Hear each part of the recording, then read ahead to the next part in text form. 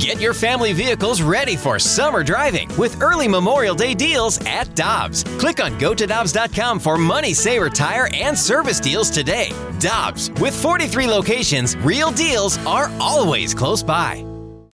When you need mealtime inspiration, it's worth shopping Kroger, where you'll find over 30,000 mouth-watering choices that excite your inner foodie. And no matter what tasty choice you make, you'll enjoy our everyday low prices, plus extra ways to save, like digital coupons worth over $600 each week. You can also save up to $1 off per gallon at the pump with fuel points. More savings and more inspiring flavors make shopping Kroger worth it every time. Kroger, fresh for everyone. Fuel restrictions apply. Time now for the Fast Lane Podcast, presented by Dobbs Tire and Auto Centers on 101 ESPN. It's nice to not walk 6 guys. We just did a better job filling up the zone, throwing strikes with everything. Kind of had a lot of work in, but it starts with fastball command. I was able to do that a lot better today, and everything kind of came off that. Jack did a really nice job. Leaned on his slider quite a bit, got a lot of swing and miss with it, was able to keep it down and into the lefties, away from the righties, but allowed everything else to kind of play up, mixed in some cutters, but overall, very good outing.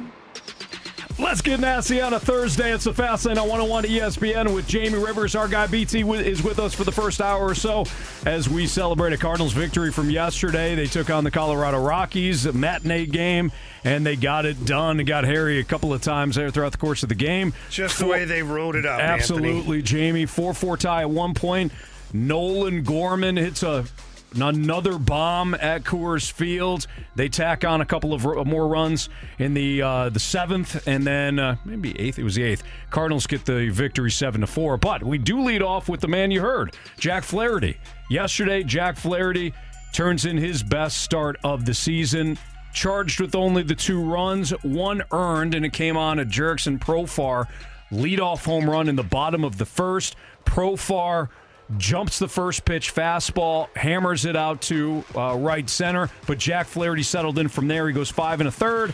No decision against the Rockies, but the key statistic in my eyes, BT, and I think, Jamie, you're along the same line, only 1 walk yesterday. So what was different about Jack Flaherty's start to you, BT?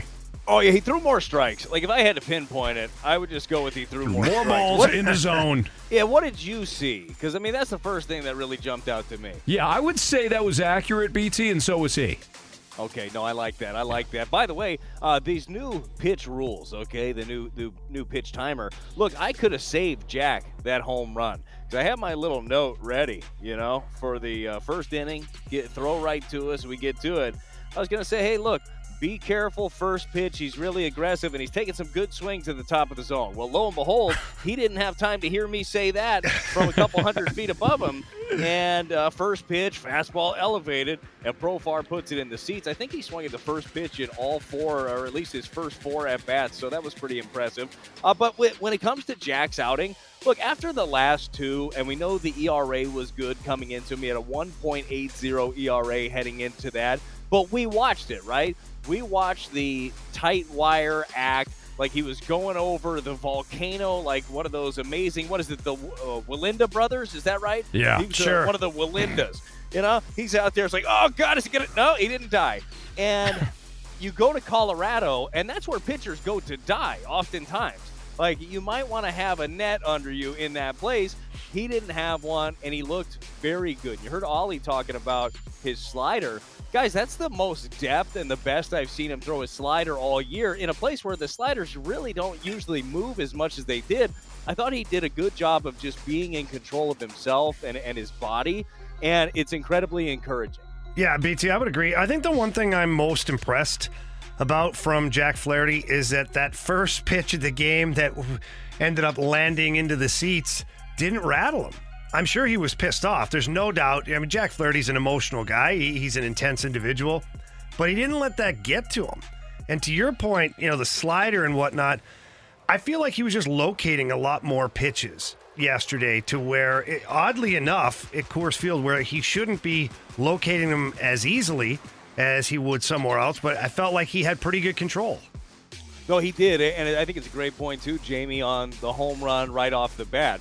Look, old BT back in the day, you'd have just lost me there. That was it. I'm blacking out. Oh, I've been right there with you. I'm heaving baseballs all over the place, and all of a sudden it's the old Major League. You can go get him now. But that didn't happen for Jack. Yeah, not ideal. You out there generally, at least I did this when I was starting a game. I'd throw my pitches, and then I would simulate the first batter of the game. Like, how am I going to attack this guy? And I'll work in and out. However, I would attack him.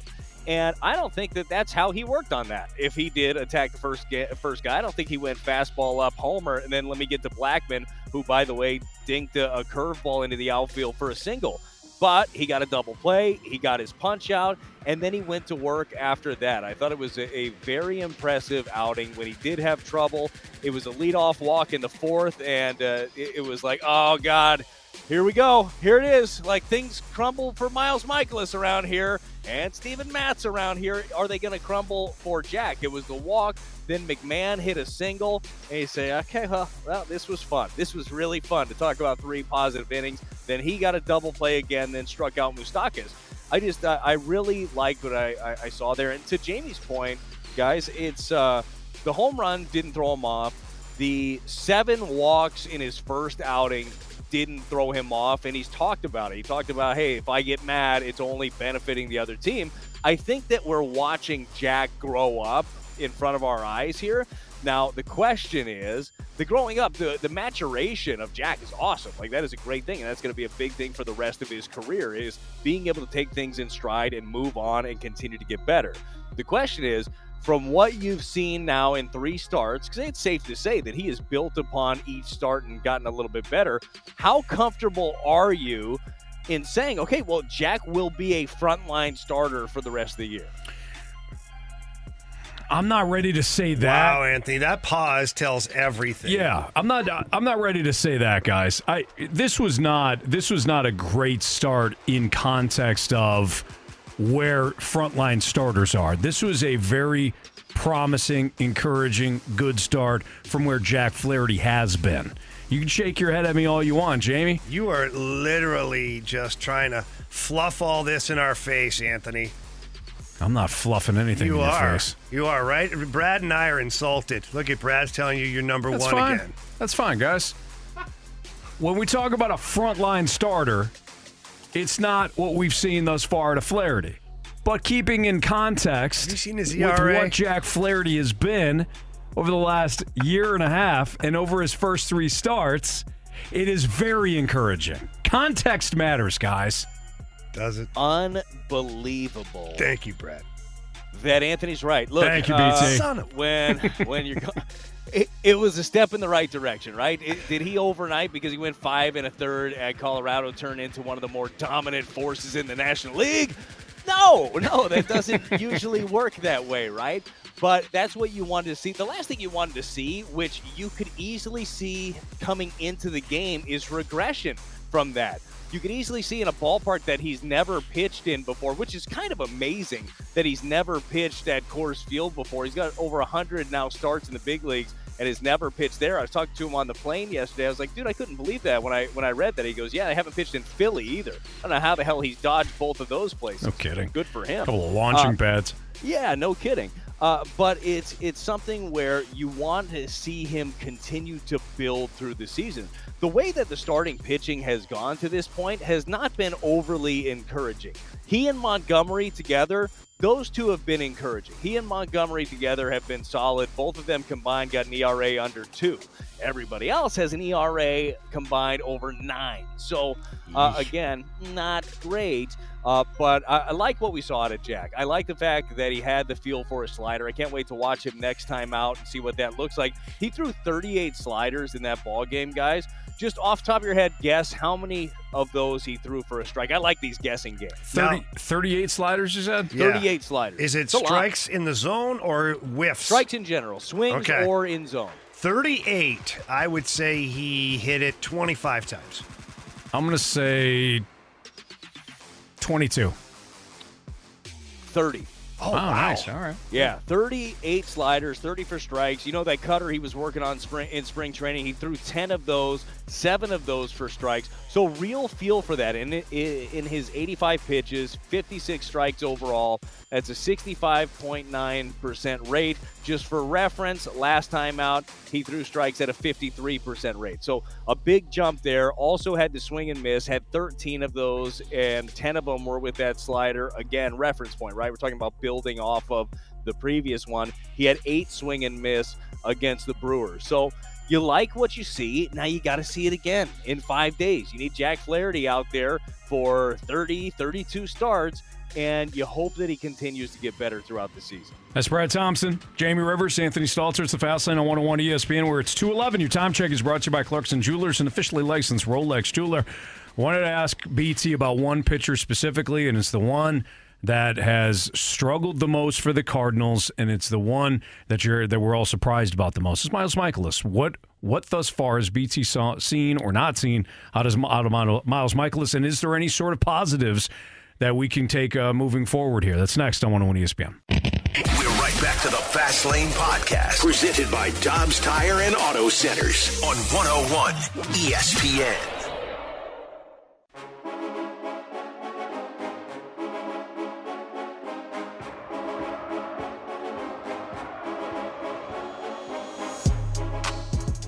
Rockies down a run, and it's a drive to deep center field. O'Neill going back at the wall, and it is gone. A majestic touch of all time for Ryan McMahon. Miles filled up the zone, had all his pitches working, and then made some mistakes. Pitched through some traffic early, and then made some mistakes there in that 5th inning, and it happened quick. But yeah, they took some pretty good swings off of him that inning. It's going to happen. That call was from the other night when Miles Mikolas was roughed up by the Rockies, including that home run by Ryan McMahon. And then you heard Ollie Marmol talking about Miles Mikolas' performance. It was his 3rd start. It was his 3rd start that didn't go well. And we won't see Miles Mikolas for a couple of days. But I did want to ask BT, who's joining us right now on the Fast Lane with Jamie Rivers. I'm Anthony Stalter. BT, I can't remember if it was Matt's or if it was the starting staff overall, or if it was Mikolas specifically. But when I asked you the other day about the pitching, you had mentioned it's lack of execution right now. When it comes to Miles Mikolas and these 3 starts and the fact that he's got an ERA in, he's over a 10 now, what specifically has plagued Miles Mikolas, and is it overly concerning, or is it just a rough start? Anthony, first of all, he's barely over a 10, okay? It's 10.05. I mean, that's almost a 9, really. So that's a positive in and of itself. Well, it's something. 29 hits in 14 1/3 is a bit alarming. I would say that. The biggest thing that stands out, because you asked a question about, like, between him and Matz, or who was it? So I was talking about Matz the other day leading into his start when I joined you guys. Mm-hmm. And we were talking about his execution specifically with 2 strikes. And I told you guys that with 2 strikes, the opposition was hitting 353, I believe it was, against Steven Matz. And that was the 2nd highest mark in the league. And then I told you the 1st highest mark in the league with 2 strikes. Do you remember who that was? Moose. Mikolas. Yeah, Mikolas. He's going by Moose now. He's thinking it's going to change his luck. It can't hurt. But so to me, that's the biggest thing that stands out with Mikolas right now is the fact that he's just not executing with 2 strikes. Last year, he was really able to finish off hitters with 2 strikes, and he really didn't do it in your prototypical fashion. Like Jack Flaherty gets to 2 strikes, you probably know you're going to get the slider. That's what you're generally going to get with him. With Miles Mikolas, he actually finishes off hitters usually with his fastball, and he's not spotting that where he wants to. He's making too many mistakes in the middle of the zone. Then when he does try to go to something else, guys are putting him in play at a higher clip. Now, I agree with Ollie talking about how things snowballed. I mean, that's what happens in Colorado, right? Avalanche. That was the 5th inning, and it was a hot mess of 5 different runners coming in to score against Miles Mikolas. Like, that has been happening, and the ball was hit hard in that game. And that is something I went back, and before the game, I went back and watched every hit that Miles Mikolas had given up to that point. And if you have no life and you would like to do the same thing, I implore you to do it, because you'll watch it and you'll just be like, man, like how are all these hits falling in? How do they keep finding the zone? Again, the other day, Tuesday, withstanding, because the ball was hit a lot harder against him on Tuesday. But I think that when you do go back and look at it, if you're so bored and your life you just don't have anything else, then do that. And then go back again and watch it, and then watch where Contreras' glove is for a lot of these. It'll be like down and away, and then you see him pulling his glove in, and then it's a dinker that goes into left field. And you'll see him spotting up in. It's like, all right, get in on this right-hander, and then you'll see the glove leak over the plate, and then it's a ground ball through the hole the other way. It's just spots that he's missing right now that he didn't miss a year ago. I would be very alarmed if I saw a big drop in the velocity. We're not seeing that with Miles Mikolas. It just comes down to he's got to make better pitches more often. Like, that's kind of what it is. What do you guys see, though, when you're watching him? Like, what stands out to you other than the 29 hits? BT, I think it's interesting when you had mentioned watching Wilson Contreras' glove, because as you can imagine, whether it's the text line or I've heard mic drops either on this show or other shows here on 101 ESPN where people are either asking, fans are either asking or they're stating that Wilson Contreras has been part of the problem, or questioning whether or not he's been part of the problem, and how badly now are you missing Yadier Molina. And my point has always been, well, one, Yadi is not with the club anymore, so we have to move on at some point. Two, he wasn't with the club much last year, and the pitching wasn't a total disaster. And three, why are we just assuming the pitchers aren't the issue? Now, when you're talking about the glove movement, you're talking about missing spots, and that's on the pitcher. That's not on Contreras. And look, Contreras has not been great. Offensively, he's off to a poor start. Yesterday, he has the four-seamer go off his glove to the wall. That's a problem. Wilson Contreras is not, for all the praise and everything that he drew coming in, into the offseason and then throughout spring training, and well-deserved, this has been a rocky start for Wilson Contreras. However, Miles Mikolas is the one struggling right now. I don't think Contreras, and you kind of proved it by just citing the glove movement, Wilson Contreras isn't the issue when it comes to Miles Mikolas. Mikolas is missing his spots. I think the stuff, you asked, is what we're seeing. I think the stuff has looked fine for Mikolas. It is a location problem, and guys are squaring him up right now. Yeah, and Jamie, I think that to Anthony's point, Contreras can be a hell of a lot better. He had a bad series offensively and defensively. Actually, he had a bad road trip on both sides. Can't get the ball to the infield right now. Well, right, dude, his swing right now, everything. I think he's just I really feel like he's like pressing and trying to make something happen every time he's up there. And when he does that, he's just coming across the zone and rolling right over. Like, if I'm a shortstop, I'm pretty ready when Contreras is up right now. Like, I think that will wear off at some point. I'm not worried about him offensively. I believe it's going to be there. And I also think it's nice right now to not have to worry about it when you think that you have a deep enough lineup where other guys can end up getting it done. But I do want to see him continue to take strides. Again, I'm not blaming Contreras at all for what's going on, but he could be helping a little bit more, right? Some of these strikes at the bottom of the zone, some of the ones, he looked so good. The series against Toronto, like, he drew everybody's praise. Like, and I talked to Ollie after that series. I go, dude, Wilson looks a hell of a lot better than I was expecting. He said, man, he's working, he's doing everything, and he like really wants to be great back there. And he was stealing strikes, and he was just quiet. I wonder if some of the struggles that he's having offensively right now, the wheels are turning a little bit, and he's not focusing as much on the task at hand. But to the larger point, pitchers need to make better pitches, right? Pitchers need to be in the zone more, down in the zone specifically, hit their spots when they want to, and that's been the big issue. Fortunately, Jack Flaherty made a stride in the right direction.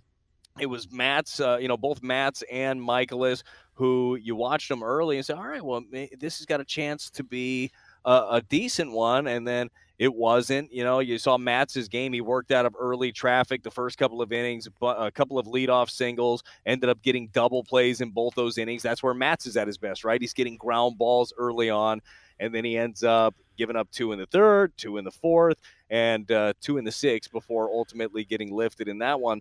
It's going to be better for this staff, but if you're looking at this staff, I still don't look at it and say, okay, well, I'm seeing the emergence of that ace. I'm seeing I for sure know who is going to be starting game one in the postseason. Right now, every day that anybody's pitching, like, let's not even set the bar of like ace in the postseason. I don't have a guy right now in the rotation where I say, okay, I feel pretty confident that we got 7 innings right here. Like here we go. Like let's get 7, give the bullpen a break. Right. You don't have that guy right now. No, you're hoping it's Montgomery again tonight, Jamie. Yeah, BT, just a quick question regarding Michaelis as we bounce back there to the Michaelis Contreras and whether we want to put a lot of emphasis on it or not. Miles Michaelis had a lot of success last year with Andrew Kisner behind the plate. Do you think Ollie goes back to that combination for Michaelis' next start? I think it's a really interesting question, and I think it's one where it kind of depends on how things are going for Wilson. I also think it maybe depends on a conversation with Michaelis. Now, Miles is never going to throw Contreras under the bus. He realizes that he's in control more so than Kisner. But if you are looking for a day to get Kis in at bat, oftentimes you're going to think day game after a night game. But if you can set it up where those two end up working together, Jamie, I don't think it's the worst idea in the world. Kis has got to get some reps. He can't sit there and just wait for the inevitable, like, oh, maybe somebody gets hurt and I'll get in this game. Like, you have to be able to get some. Maybe Miles Day wouldn't be a bad one. I don't think it's a bad idea at all. Have the Cardinals found their groove offensively again? We'll get into that conversation next in the Fast Lane on 101 ESPN. The smartest way to do your homework is Heckman Lumber. Warm weather means homework for homeowners. And if your homework means a new deck, then turn to the deck experts at Hackman Lumber. Browse the largest inventory of decking materials and deck accessories in Missouri at Hackman Lumber Company. Talk with their experts about treated lumber, cedar, TimberTech, Trex, Evergreen, and Azek to find the best deck for you. Check out endless choices of railings, balusters, and LED deck lighting options. Hackman Lumber Company will not be undersold on in-stock decking materials, guaranteed. You can choose to do it yourself with Hackman's expert advice, or they can recommend reputable contractors to do the work for you. Hackman Lumber is an authorized Yeti dealer and also stocks a large assortment of grills, so celebrate summer with a new Big Green Egg, Weber gas or charcoal grill, and all of the accessories from Hackman Lumber. Come visit their showrooms in St. Charles, Pacific, and Troy, Missouri, or online at hackmanstl.com. Another day is here, and you're ready for it. What to wear? Check. Breakfast, lunch, and dinner? Check. Planning for what's next and how to save for it? That's where Bank of America can help. For your financial to-dos, Bank of America has experts ready to help get you closer to your goals. Get started at one of our local financial centers or 24/7 in our mobile banking app. Find a location near you at bankofamerica.com/talktous. What would you like the power to do? Mobile banking requires downloading the app and is only available for select devices. Message and data rates may apply. Bank of America N.A., member FDIC. We're right back to the Fast Lane Podcast, presented by Dobbs Tire and Auto Centers on 101 ESPN.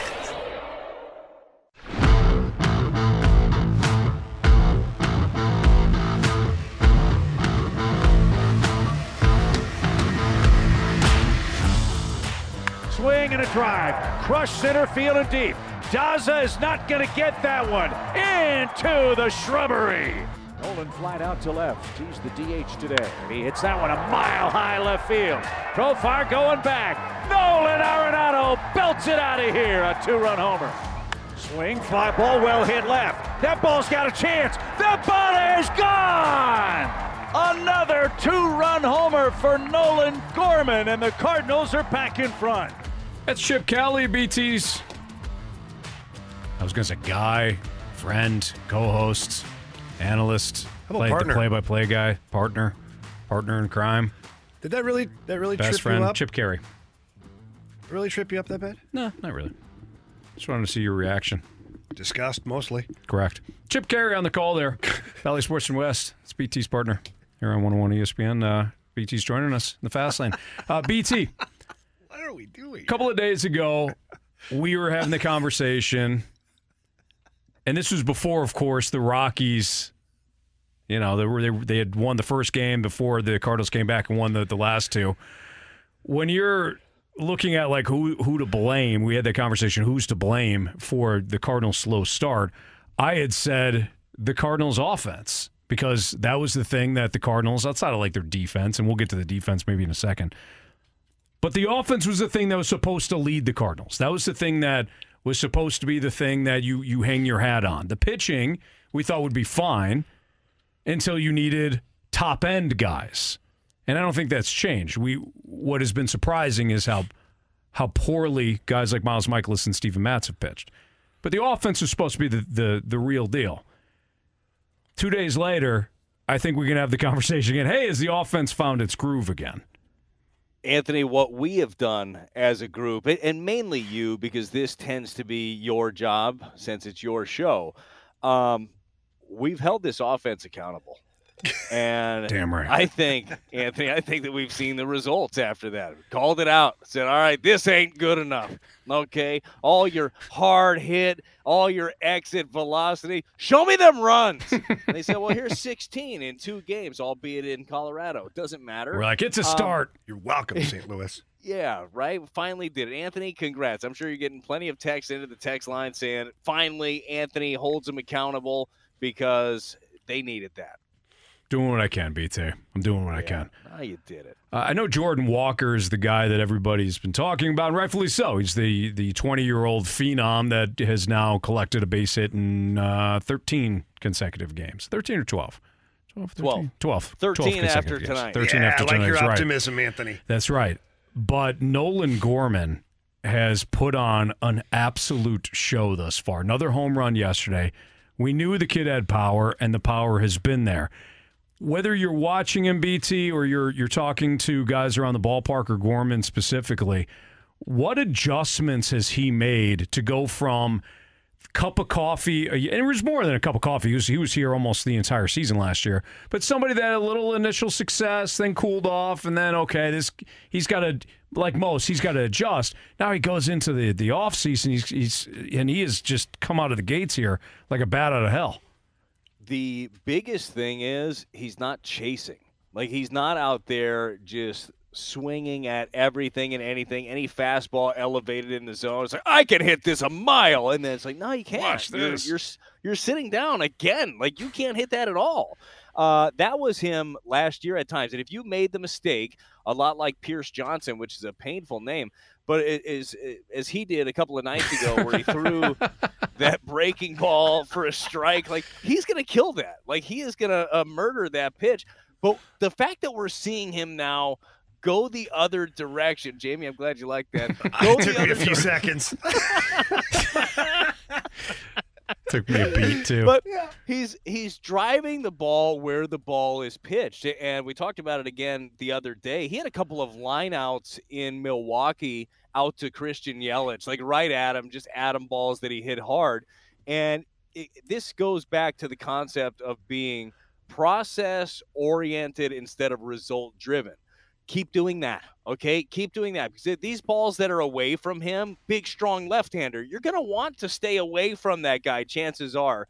If he pulls that pitch, if he tries to pull it, what's he going to do? He's going to roll over. A lot like from the flip side, we were just talking about Contreras. I think Contreras right now is trying to justify his contract with every swing of the bat, and he's rolling over 6-3 every time. If he just takes his time, goes up the middle, goes the other way, he's going to be fine. And I think that Nolan has really realized, and we've talked about him revamping his swing and how he's done it and changing the path of it. But I think he's really realizing that he does not have to swing out of his shoes. It doesn't have to be the perfect pitch for him to drive it out of the ballpark. Like, he just needs to take a good balanced swing, and the ball jumps off his bat. It was kind of like what you're talking about there, Taylor Motter, and Jamie and Marsh and I yesterday when we saw the lineup. We're like, why the hell is Taylor Motter in this lineup again? Well, it wasn't like that. It was, why is he in the lineup over Juan Yepez? Because Yippee had a couple pretty good games. Well, we found out Taylor Motter, takes that. I mean, he waited a while. That ball was in the zone for about an hour, and then he went the other way with it and winds up with a huge double late in the game. But that's kind of what you're talking about. Sometimes you got to go with the pitch. Sometimes you got to wait a little bit longer, drive that ball, to right or left center, and just be somebody that can live on doubles. Yeah, and to the idea of why, just on that decision, like the why Motter instead of Yepez, they were, I don't want to say terrified. They were mortified of the idea of him, like, playing the outfield there. Like, they wanted him to stay away from that. Look, Juan's going to give you everything that he's got, but going in the gap and ranging after balls in that ballpark is not an easy task for anybody. So I think they wanted him to stay away from that, and they wanted to get Nolan off his feet for the game. So, like, I think that's where they landed on that one. But you're right. Like, that's what you do. You hit the ball where it's pitched. Like, you guys make a living out of making you try to do things that you don't want to do with the baseball. I wanted you to try to lift my sinker and then you beat it into the ground. Like, that's what I wanted you to do. I wanted you to swing early. Now, it turns out it only lasts for so long. You know, some magical spells don't last as long as others. But if you try to take what the pitcher is going to give you and you try to take away some of their best pitches, and this is something that this Cardinal team has done very well too, this offense, talking about outlying numbers that you believe will lead to success. They're spoiling a ton of really good pitches with 2 strikes. I think the Cardinals might have that. I think it's the 4th or 5th lowest strikeout rate in the game right now, and they have power top to bottom in the order. It was really good to see Tommy Edman getting going a couple of games ago because he's been struggling, led off the game with a home run the other way, added a double and a single. And then how about him showing off the actual toolbox of laying down a bunt also that ultimately brings Donovan in as Goldie hits a ground ball to the right side through the hole. I still think it's a really complete offense. Will they get shut down against good pitching at times? Yes, just like every other team gets shut down against good pitching at times. But I really do believe when you add in all the stuff that they've talked about all year and they've wanted to do, they're still 4th in, I think, hard hit rate. They're 3rd in average, 3rd in on-base percentage, 4th in exit velocity. Like, all of these outlying numbers are going to tell you you're going to get crooked numbers way more often than you're not. So, BT, I was talking to Anthony about this before the show, and, you know, obviously when the offense is going, it's problematic for other teams. That's an obvious statement. But when you look at this lineup, and even though you have you can have a different lineup almost every day, and I'm talking about the Burlesons, the Yepes, the Taylor Motter, like, we're talking about those depth pieces that get in and out of the lineup. When the offense is clicking, there is not a lot of breathing room for the pitchers. You look at that lineup yesterday, when they started getting going, when the offense started picking up speed, I mean, you're going like that gauntlet of going through Goldie, Arenado, Gorman, O'Neill when he's like, it's just like, holy crap. Like, there's not a lot of easy outs. No, you're right, and that was the idea coming into it, that you wanted to have that. You wanted to have some table setters off the top. Donovan, you liked a couple of games ago the 2 walks. You love seeing that. We're seeing Donnie expand his zone a little bit more than you'd like him to, getting a few more punch outs, but they still really like him up there. By the way, all of this is happening without Nootbaar, who's a huge on-base percentage guy that has big-time power. It's going to be interesting to see what the lineup looks like when he comes back. But to your point, Jamie, yesterday, 6, 7, 8, 9 was Gorman, who we just talked about. He's crushing the ball. O'Neill, who added another home run, had a single also.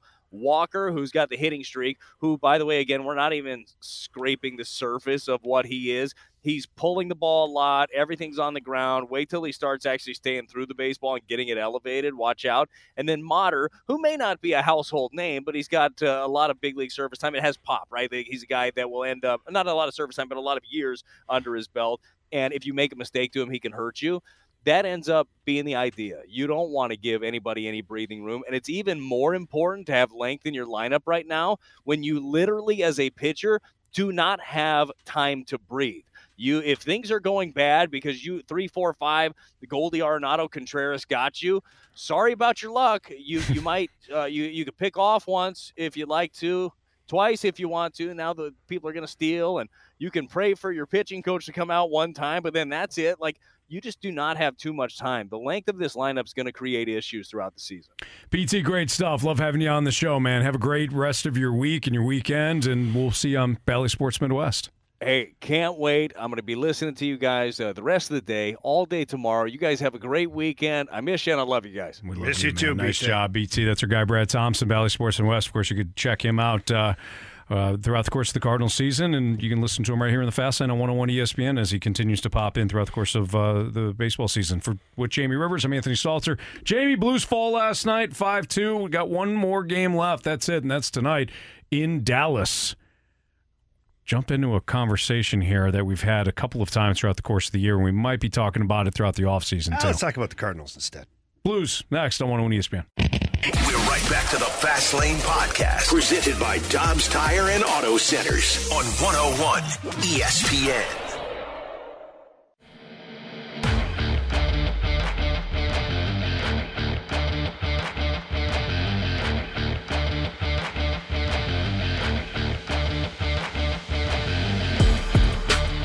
Yeah, it's been an issue. There's no other way to put it, and there's no kind of right answer right now. We're trying stuff and it's not working, so just got to keep on trying stuff until it starts working. Robert Thomas, following last night's loss to the Dallas Stars, Blues fall 5-2 in one of the issues. Not only last night, Jamie, but one of the issues that's been there all season long and something we've talked about certainly at great length has been the power play. And it's special teams, and Robert Thomas was referring to the special teams there. But the power play has struggled. The penalty kill has struggled. We've talked about the impact of losing a head coach in Jim Montgomery, and I know that Jim Montgomery oversaw the special teams a year ago, Jamie, but this is a head coach, and we've seen what he has done since moving on from being an assistant here in St. Louis.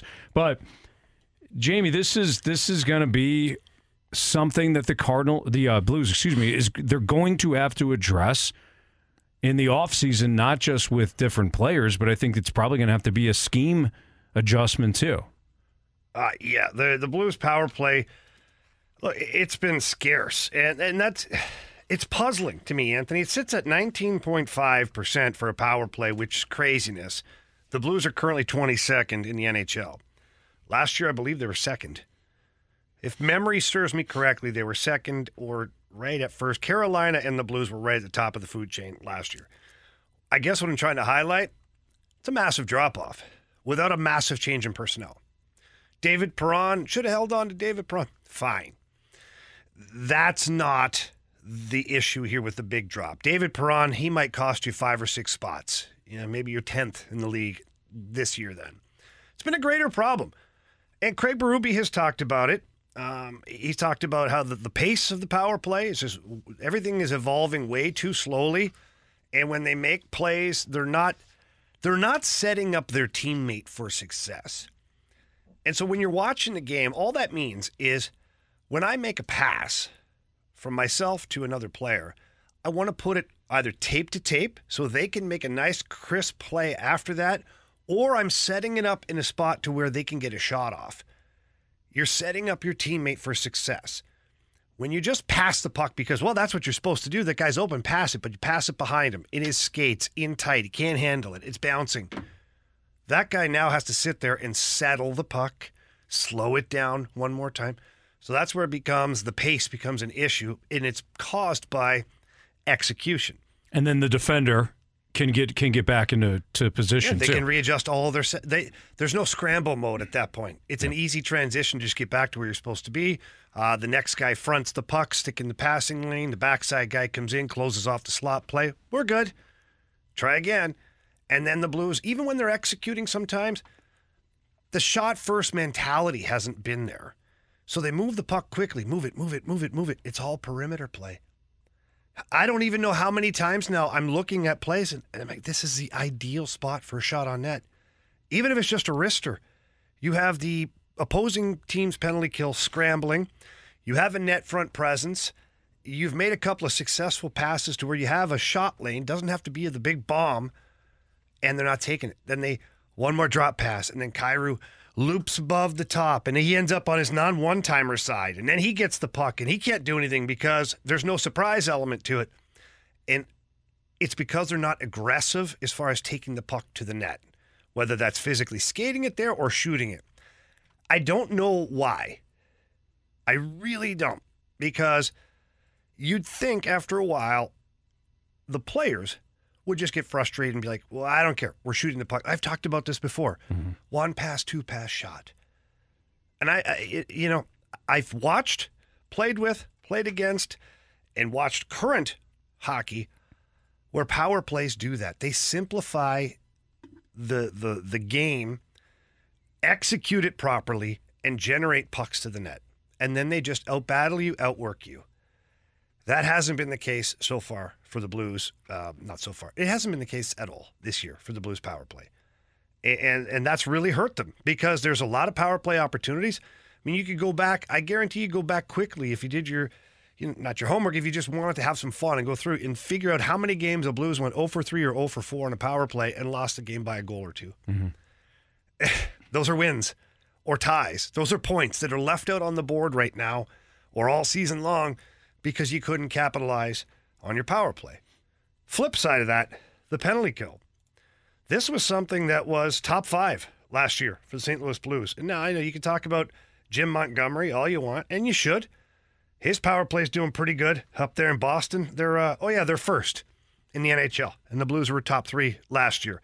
But he also has some pretty good personnel up there in Boston too. You got Bergeron, you got some other really smart hockey players, good guys. It is what it is. The Blues are 30th in the NHL in penalty kill, 72.1%. And since the trade deadline, it's been not great. Is it because Ryan O'Reilly got traded? I don't know. It was struggling even when he was here. Yeah. Again, one player shouldn't make that much of an impact on that certain special team. So overall, conceptually, they've got to think of something different. You know, to start the season, they were extremely aggressive. It worked for a couple of games, and teams figured it out, which they do. They adjust. Oh, they're super aggressive. Well, guess what? We're going to tighten it up. We're going to make 3 or 4 foot passes really quick, tire them out, or give and goes, and we're going to jump by them. And their aggressiveness is going to be their worst enemy. And that's what happened. So then what the Blues do? They retreat back to the middle of the ice. And then we're very passive. And then teams were just loading up bomb town on them. There has to be somewhere in the middle. And the strategy usually is off of an unsuccessful pass or a lack of execution, you pounce. One guy goes, we all go. And now it's all-out pressure, and usually you leave the backside guy open because if they can get the pass through 3 or 4 guys, stick lanes, puck, skates, and all that stuff, you tip your hat every now and then. But it just hasn't been they haven't penalty killed in unison for a long time. There were some stretches where it went really well, but then maybe the adjustments weren't there. And I will say that falls on the coaching staff as well. You have to continuously work with your penalty kill and evolve both the power play and penalty kill because everybody's watching video.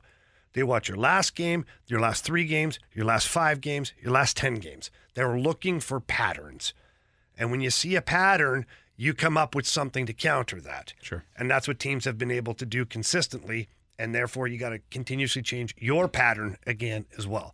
Either way, the special teams cost the Blues probably enough games that they would have been in the playoffs. I'm guaranteeing it. If the penalty kill is 15th in the NHL and the power play is 15th, the Blues are in the playoffs. Well, they won't be in the playoffs. Tonight's going to be the last regular season game for the Blues. I like your attitude. They're in Dallas. I'm just stating facts on this one. I don't like it. Blues and Stars, 7 o'clock tonight. We've got the pregame right here on 101 ESPN. At 6 o'clock, you'll hear Alex Ferrario. You'll also hear, of course, Chris Kerber, who's going to join us at 3:15. So we'll talk to Curbs ahead of the Blues' last game. They'll be in Dallas. We'll have all the action for you right here on the Blues Radio Network, 101 ESPN. Well, surprising teams that have kind of come out of the gates here pretty hot in the National League, make it more stressful for the Cardinals when it comes to the playoffs. I'll say no on this. That's next on 101 ESPN. We're right back to the Fast Lane Podcast, presented by Dobbs Tire and Auto Centers on 101 ESPN.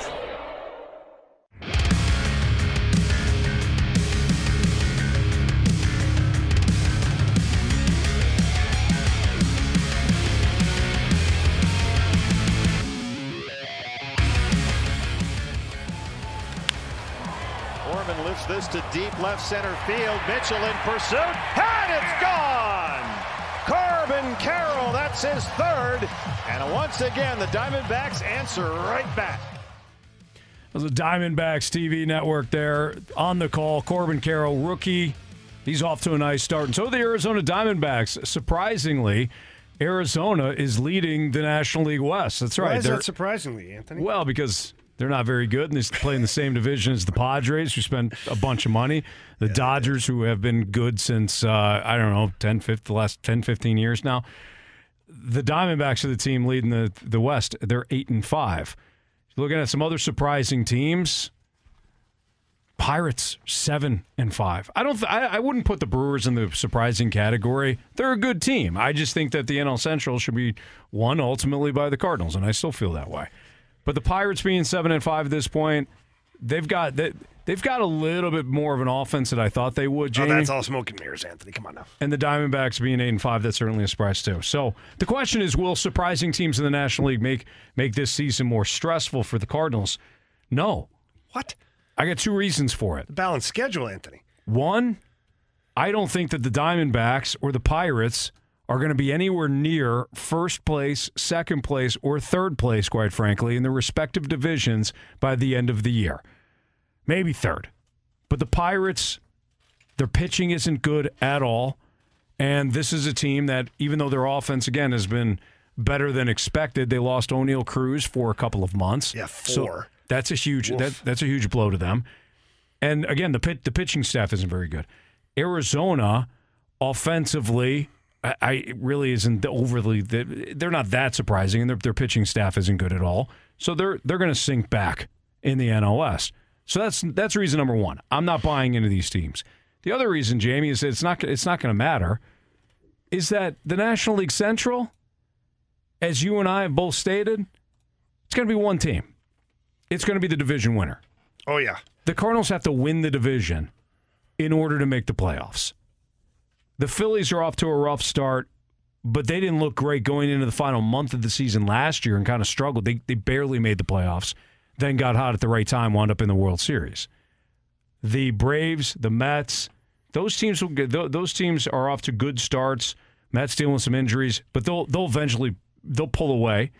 And then the Padres at 7-6. They went to Atlanta right after the Braves swept the Cardinals, and the Padres took, I think, 2 of 3 from the Braves. It's a good team. They just haven't gotten going yet. There's going to be one team in the Central, Jamie. That's it. So I don't think that when you look at some of these surprising teams that it adds more stress to the Cardinals from that standpoint. I think it has everything to do with the fact that those teams aren't going to be as good, and the ones that we expected to be good will be by the end of the year, and it's still only going to have one team in the Central that's going to emerge. Well, you know what that means. Time to play the lineup game here in the Fast Lane on 101 ESPN as the Cardinals get ready to take on the Pittsburgh Pirates, the aforementioned Pittsburgh Pirates, Jamie. Game 1 tonight, Vincent Velasquez versus Jordan Montgomery. Vincent Velasquez, former Philadelphia Pirate, Jamie. Philadelphia Pirate? Yeah, Philadelphia Philly, excuse me. This is what happens when I'm trying to talk while pull something up at the same time. Wow, careful with that. Velasquez, right-hander, Jamie. Yeah. That's all we need to know. RHP. That's right. Okay, this one's easy, I think. Donnie Burke. Donnie Doolittle. Oh, whoa. I don't like that nickname. Why? Brendan Donovan does a lot. Dr. Doolittle. Yeah, but Doolittle? Brendan Doolittle? Oh, okay. Well, maybe it'll motivate. Go for it. Show me Brendan Donovan. Dun, dun, dun. All right. Who is it? Burleson? Yes. You think? Absolutely. Sure it's not Taylor Motter? Big double yesterday, Jamie. Don't mock. I'm not. That's great. All right. Show me Burleson. You hit the nail on the head. Yeah. Well, this one's pretty easy. Show me the big fundy Paul Goldschmidt. I love gold. Show us Nolan Arenado. Can I say one more thing? Sure. Albert Pujols, I love you, man. All right, so. Do you move Wilson Contreras? I don't know if you move him or do you play Kisner. I know it's not a spot where you would play Kisner. Can it get any worse? Well, either way, you wouldn't. Okay, so to me, it's either Wilson Contreras here, or they move him back one and put Tyler O'Neill here. Oh, I think it would be Gorman. Or Gorman, yeah, lefty against the righty. I think it would. That's true. Move Gorman up. So do we want to move Gorman up, or do we think it's Wilson Contreras? Do you screw with a veteran guy like that already? If you're Ollie, Probably not. It's really not much of a, like, what are you truly gaining with one spot in the lineup? Yeah, good call. You know what I mean? Yeah. Like, for the amount of peeing in his Cheerios that he could do for sliding him down in one spot, for what? Yeah. I think it's Wilson Contreras. I'm with you. I think he sticks with it here. Good thought process on that. Show us Wilson! Wilson! Wilson! Wilson! Wilson! All right. Now, it's your guy, Anthony. Go ahead.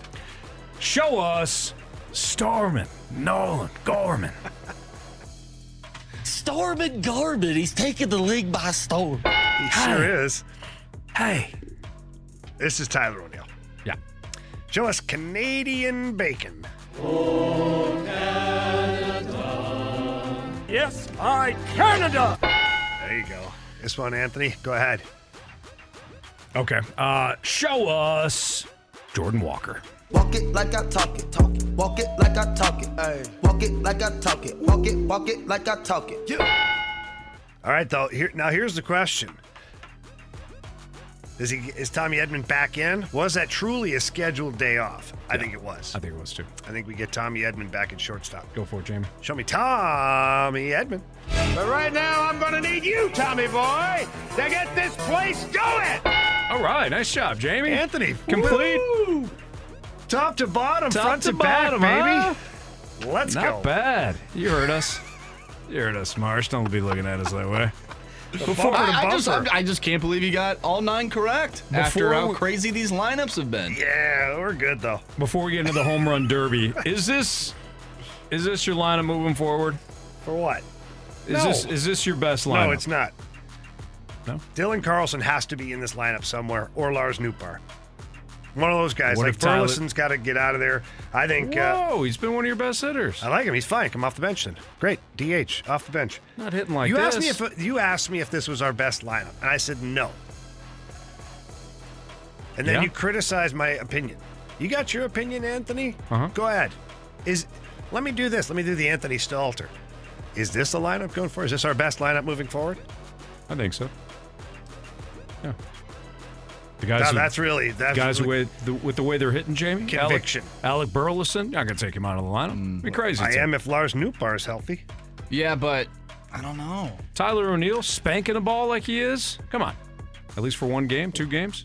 I didn't say I was taking him out. Burleson is the guy. He's out.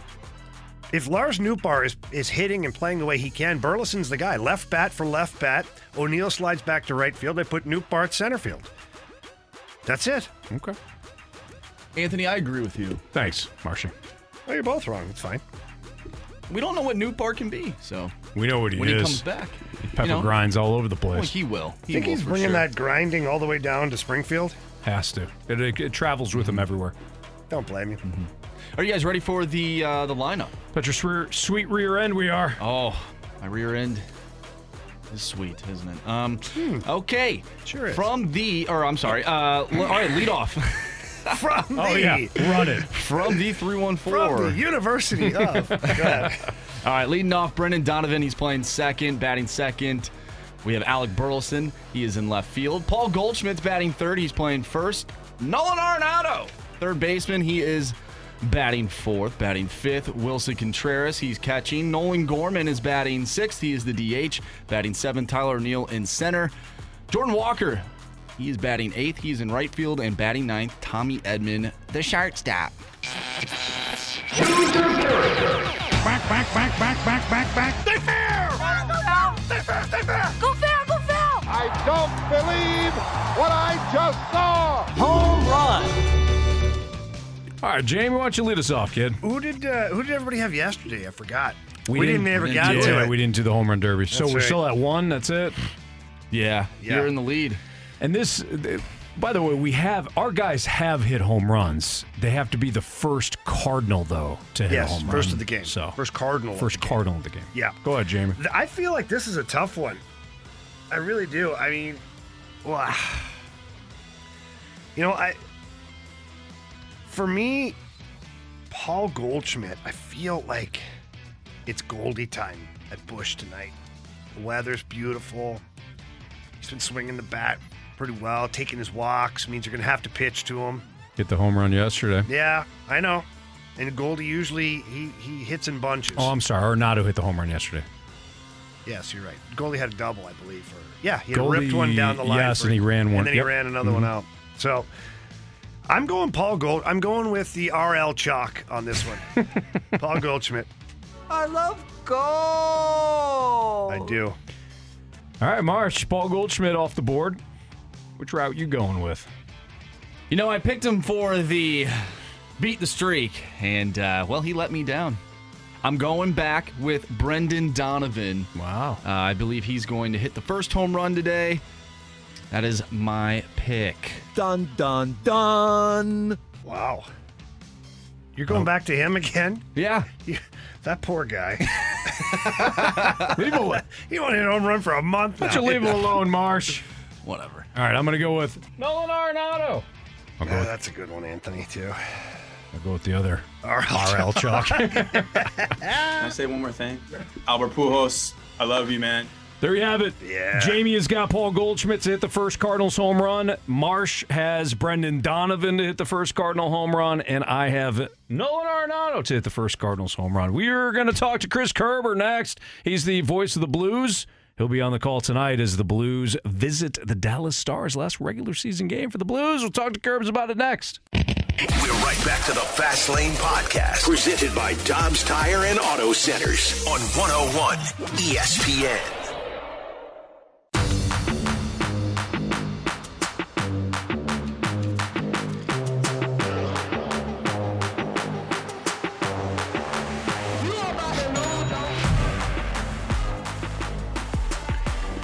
Tonight at 6 o'clock, you'll hear the pregame show for the Blues and the Stars right here on 101 ESPN, followed by the call of tonight's game on the Blues Radio Network. And the man on the call, of course, is Chris Kerber, who joins us right now in the Fast Lane with Jamie Rivers and Anthony Stalter. Kerbs, I know that you love hockey. I know that you love Blues hockey. I know that you love your job. But season like this goes down the way it has. There's got to be somewhat enjoyment that tonight you can kind of wrap it all up. You know, it's a funny aspect of things, Anthony, because in that sense, yeah, you know that since it's inevitable, you want it to stay that way, and you're like, okay, let's just get it over with. But I was thinking about this about a half hour ago. There's nothing. I absolutely love sitting behind a microphone calling a game, and when I sit back, I'm like, man, most of April, May, June, July, August, we're talking nearly 5.5, 6 months before we get to do it again. That part kind of stinks. So I'm going to just we'll take in tonight. Hopefully we see a good effort, some fun, and enjoy the last one for a little while. But as Jamie knows, when you're sitting there doing a game and just like you guys doing a show, man, it's kind of go time and it's enjoyable. It's what we do. Yeah, it is. It's a lot of fun. That's for what sure. We do. That's right. Hey, Kerbs, a young man by the name of Hugh McGing made his NHL debut last night. He got the customary victory lap, no bucket on out there yesterday. It's always fun, isn't it, to see a young player get out there for their first NHL game? I was talking with him last night when we got here to the hotel. Those young guys are making sure that they're waiting for all the veteran guys to get on the elevator first. And I just said, how'd it go? And he mentioned about 3 or 4 times how cool it was that his family was able to get down from Chicago to see him. So awesome moment. I think it was a great thing by the organization too. It sends several messages, doesn't it, Jamie? It sends a message: 1, you're a draft pick, you matter. 2, you go down there, you play hard, we'll notice it. And that he's done that for 3 years, and his first year was a COVID year when they were in Utica, which was a challenge. You know, and then more importantly, you know, it sends a message throughout the organization that they'll give you a chance to come up and play, and I think that's an extremely important carrot that the coach in the minor leagues and the players in the minor leagues know exists, because that's what helps fuel the work ethic down there. So cool experience for him. Thought he looked just fine. You could see his speed. He's a small guy, just 5'6", but at the same time, to hear him just the most important thing being the fact that his family was able to get in and see it, it gave him such pride that I thought it was awesome. Curbs, a two-part question for you here regarding Hugh McGing and his line mates last night. At any point, did you confuse him with Nathan Walker? And part two of this question is, if you had $100 to bet on which one of them is taller, is it McGing, Krug, or Walker? Okay. If I had to put $100, I'm going Krug on the left is the tallest, Walker in the middle, and McGing on the right. Oh, now we're going to have to find out. I know. We'll have to have Ray Barilli have a measure off before the game tonight. Yeah, well, listen, here's the one thing I know about all three of them. A lot of those guys play like they're 6'4", 6'5", and they play a lot different than some of our tallest guys. So, let's not, again, the heart of the lion might be more important than the size of the cat. No, I agree 100%. I said that about Nathan Walker last week. I said Nathan Walker skates around like he's 6'4". Don't anybody tell him he's not because of the way he plays. And that's why I kind of asked you the question about, confusing McGing and Walker last night. Both smaller guys in stature, both left-handed shots, but both get after it. They're buzzing out there, finishing their hits, getting in, winning puck battles. I really liked what I saw. Man, there's just something very basic about the game of hockey when a player comes in. And if you're Nathan Walker, you've got a one-way contract next year, but there's no guarantee. They can just simply put you on waivers, and then you're just getting paid one-way money to play down to the minors if you don't get picked up, right? You've got to do things that make yourself valuable. And I got to tell you, at least in my time with the Blues, frankly, maybe my time in pro hockey, I don't know if there's an easier coach to understand what you need to do to make yourself valuable to this coach and what he expects. And so maybe it's not, maybe down in Springfield, you're sitting there, hey, I'm a top six player. I'm on the power play. I'm on the penalty kill, but that's not an option here. So if your only option is 6-7 minutes on the fourth line, you better find a way to make sure you're noticed and understood on that fourth line, or you don't stick. It's just really that simple.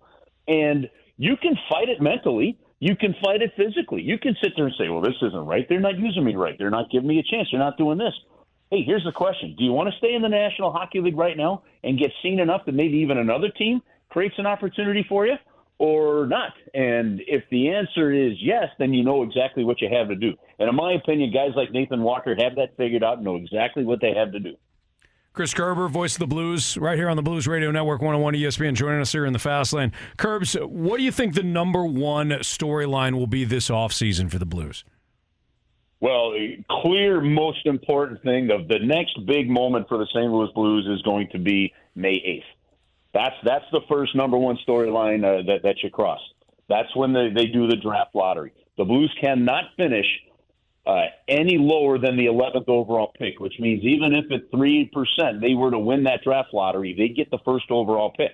And there's two drawings for the second and the first. So there's two opportunities for the Blues to move up to either number 2 or number 1. So that to me is number 1. Now, depending on what happens with Washington, Detroit, and Vancouver, all those games playing tonight, and what happens with the Blues could end up finishing as high as the 8th overall pick. So May 8th is the next most important day. That sets where they're going to pick. Will they have their first top 10 pick since taking Alex Pietrangelo fourth overall? We'll have to wait and find that out. After that, it's clearly what do they do on the draft right at the end of June in Nashville.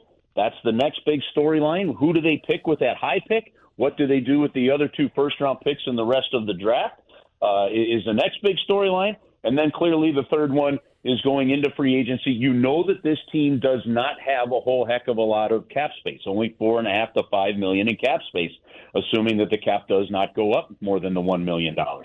So are they going to move some players out at the draft into free agency? And then what does Doug Armstrong do? He told you he was looking for a middle range 26-year-old player with term. That's the type of player he's looking for. So to me, those are the biggest storylines heading from now until July 1st that I think I'm looking at. Curbs, when we look at this Blues roster, what is the number one thing that the Blues need to address going into next season? Because there are a lot of positives in this lineup. I've been talking to Anthony yesterday about it, and you go through this group of players, and you go player for player, and they're not that far off. It's not like it's a disastrous squad. This is a really good group of players that just didn't have the success they needed this year. But if you're Doug Armstrong, What are you trying to isolate? Are you looking for, a defenseman? I know it's a crowded dance floor already back there. Or are you looking for another forward? Is it a checker? Is it a scorer? What would be, in your opinion, what would you look for? Well, you figure you're 14 points out of a playoff spot. That's 7 wins. What do you have to do differently with this group of players to find 7 wins? And to me, it's very clearly one thing that'll give you a chance, and that is your defending as a 5-man unit. So, Jamie, I don't know so much that look. There's clearly a hole. If Pavel Buchnevich stays at center, there's clearly a hole on the left wing. If Pavel Buchnevich moves back to the wing, there's clearly a hole at center. So there are obvious holes that have to be filled in that. But whatever those holes and however those holes are filled, and whether or not you move a defenseman or two and open up some room for a Tyler Tucker, maybe a Matt Kessel to move into the fold, however that all shakes out, the one thing that has to change, whether it be through attitude, through grit, through personality, or through systems, the team defense as a unit 5-on-5 has to improve. We saw it on the first goal of the game last night.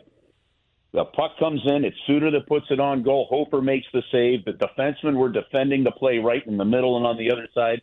And it was another player, it was a forward, Johnston, that gets to the puck, puts it in off the rebound before we even see 2 veteran forwards that were out on the ice getting back into the picture to defend it. There just hasn't been a hard enough commitment, I think, as a unit of 5 to defend, and it's left a lot of individualistic play out there as a result. So, yeah, look, there are some personnel things that need addressing, but I'm not sure those personnel things matter if the overall system and attention to that kind of detail from the players on the ice makes it. If that part doesn't change, then I don't know that the personnel makes a difference. Curbs, enjoy the last call of the year, and we'll talk to you again soon, man. All right, guys, have an awesome week.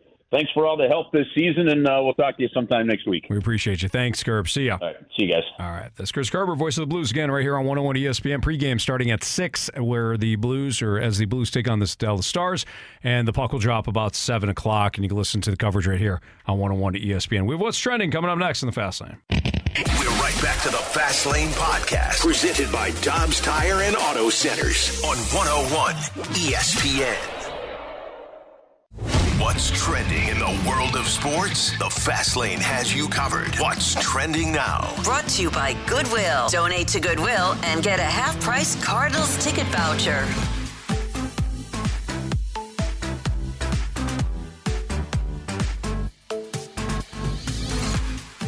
Welcome back to the Fast Lane here on 101 ESPN. Anthony Stalter, Jamie Rivers. I'm Andrew Marsh, and it's time for What's Trending.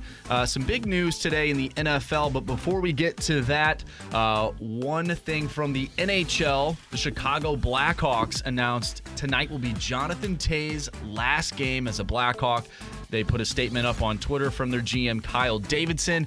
So now Patrick Kane is gone, and Jonathan Toews playing his last game as a Blackhawk.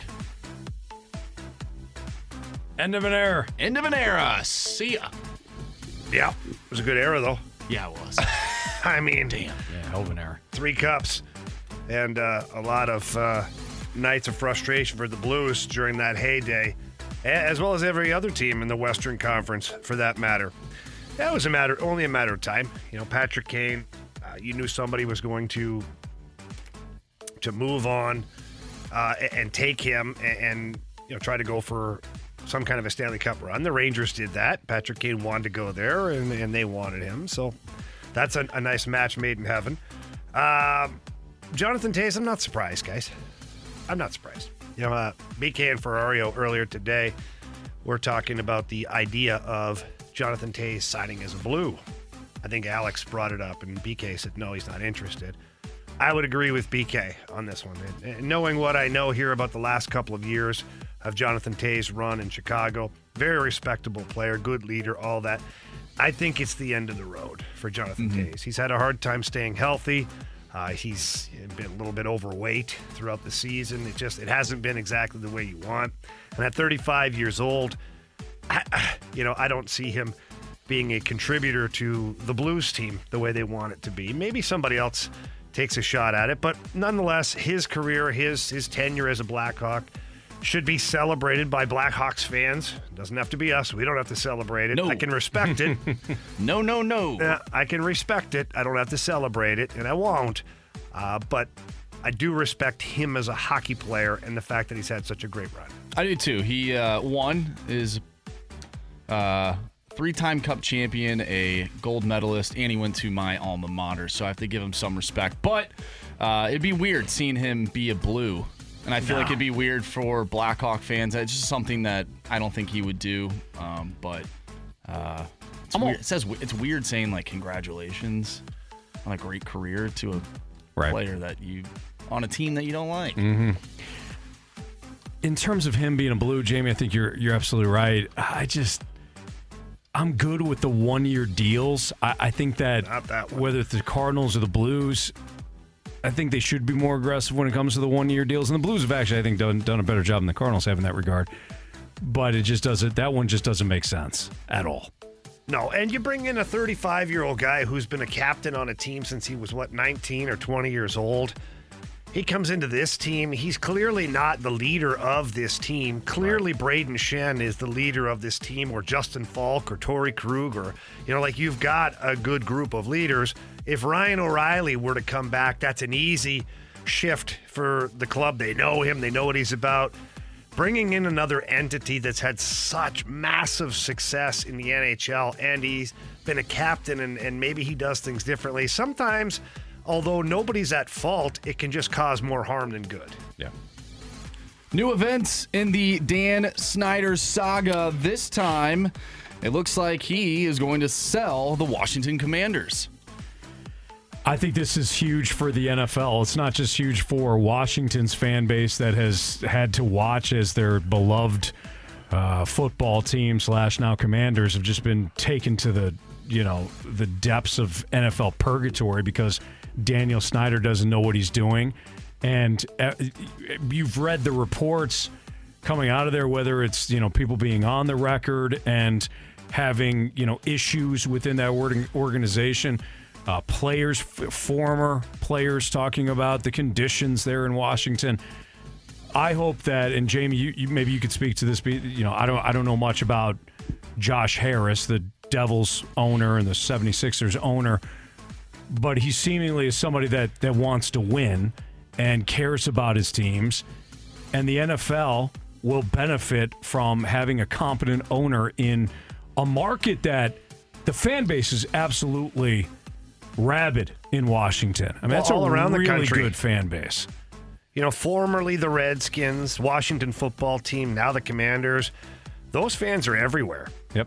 And they're passionate. To your point, Anthony, I grew up on, at the time, Washington Redskin football, John Riggins, these guys, it was like, wow. Yeah. Dexter Manley. You had some serious players back in the day. I remember Art Monk and those teams, Doug Williams, Mark Rippon. Unbelievable. A lot of fun. So hopefully this new ownership group can bring that fire back to this team, this franchise. What I do know about the ownership group is the Devils owner, yes, he's not afraid to spend money, but in the right way. He's investing in people, and then the right people bring in the talent, and there's a certain expectation surrounding it. Magic Johnson is a part of this group as well.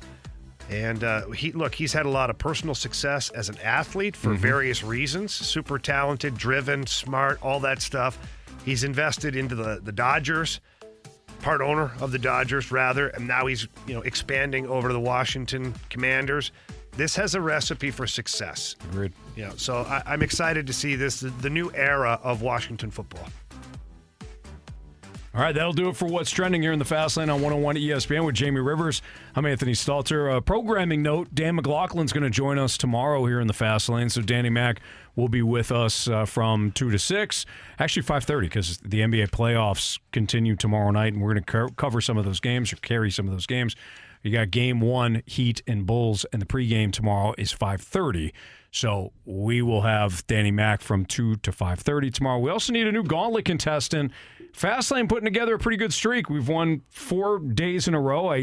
Marcia, I hate that you have put this little note out there for me. It's just a statistic. It's a statistic that just doesn't feel good because we've had such a poor run in Gauntlet 2.0. But we have had a nice 4 day win streak for us in the fast lane. We're 8-2 in the last 10 gauntlets, so we're trending in the right direction. If you want to put a stop to us, text in gauntlet to the Air Comfort Service text line at 314-399-9646. Maybe you'll have your opportunity to run the gauntlet here in the fast lane. Doubt it. Attaboy, Jamie. I love the confidence. Who's been the most surprising player thus far for the Cardinals? That's next on 101 ESPN. We're right back to the Fast Lane Podcast, presented by Dobbs Tire and Auto Centers on 101 ESPN.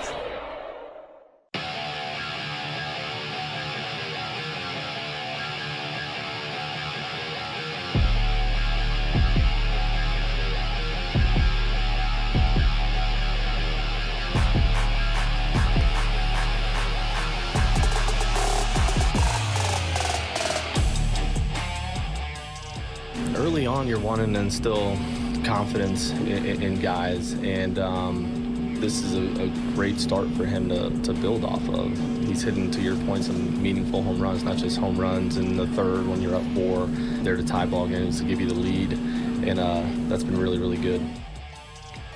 That's Cardinals manager Ollie Marmol talking yesterday about Nolan Gorman and what a performance Nolan Gorman has had thus far for the Redbirds. Another home run yesterday.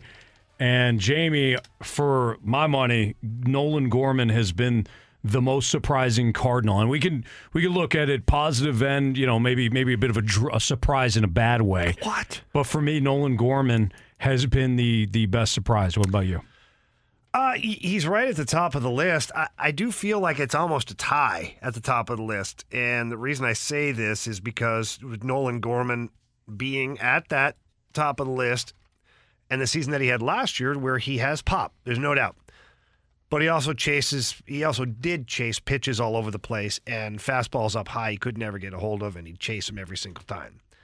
So yes, big surprise in the way he's adjusted things and the way he's playing and the way he's hitting the baseball. And he's hitting those home runs at crucial times, too. They're not just fluff home runs at the end of a game where they're meaningless. These are big-time home runs. Yeah, up 5, down 5. Then now he comes. Yeah, exactly. No, these are game separators to where you're tied or behind by a run, and you're advancing your team with that home run. The other guy for me is Jordan Walker. And the reason he's the biggest surprise for me is because I don't really know what we truly expected. Probably 50% of Cardinal Nation heading into spring training, maybe more, thought, well, he's going to start in Memphis. And we understand why. Don't want to start the clock. He's got some adjustments to make. He's never faced even AAA pitchers at this point. Let's make sure we do this right. And so I feel like then as spring training went on, obviously that number changed too. A lot of people thought he would break camp with the Cardinals, with the big team, and come back to St. Louis here to get started. But I don't think anybody had these expectations. Historical start to a rookie season, not just as a Cardinal, overall. Yeah. To where he's tied the record of 12 straight games to start your career with a hitting streak. I didn't expect that. I thought we'd get some pop out of the young man, thought we'd see some flashes, be like, okay, now I see it. Like, oh, yeah. When he finally finds his game, well, I'm still saying that, but the kid's getting a hit in every game. Yeah. So for me, those are the two guys that I think they're tied at the top of the list of surprising Cardinals. Yeah, we're saying that with Jordan Walker as it's a surprise that not a surprise because we expected him to be good, but this is a 20-year-old kid, and it's his first taste of big league pitching. And he has collected a hit in every game that he has played thus far. And, by the way, he's played in every single game. So I agree, Jamie, it's important to point that out. Not a surprise at all, but I think the way that Paul Goldschmidt has started the season off is at least worthy of some praise. Nobody's surprised by it. He's usually always got a average-ish April because he starts off kind of slow. It's got to heat up a little bit, Anthony. Sure. But I think whether it's Nolan Gorman or Jordan Walker, I think those are two good selections. I mean, Gorman has 4 home runs thus far. He's got 10 hits, 4 home runs, and he's driven in 10. I mean, he has been everything and more for this Cardinals team. I think there's one other surprise, and maybe Marsh, I'll save it for you if you're ready to mention it. I am. It's Alec Burleson. Yep, there was the other surprise. You look at his numbers last year. In 16 games, he had 48 at-bats. He was batting .188, only had one double. He had one home run. But this year in 8 games, he has about 30 at-bats now. He has 3 doubles, and he's batting .300. I think he's just a guy that we did not expect to be playing this much. I mean, we did not expect him after the spring training he had to have this much of an impact early on in the season. You know, if I'm looking at this and based on the expectations from the start of the season to now, he might be it.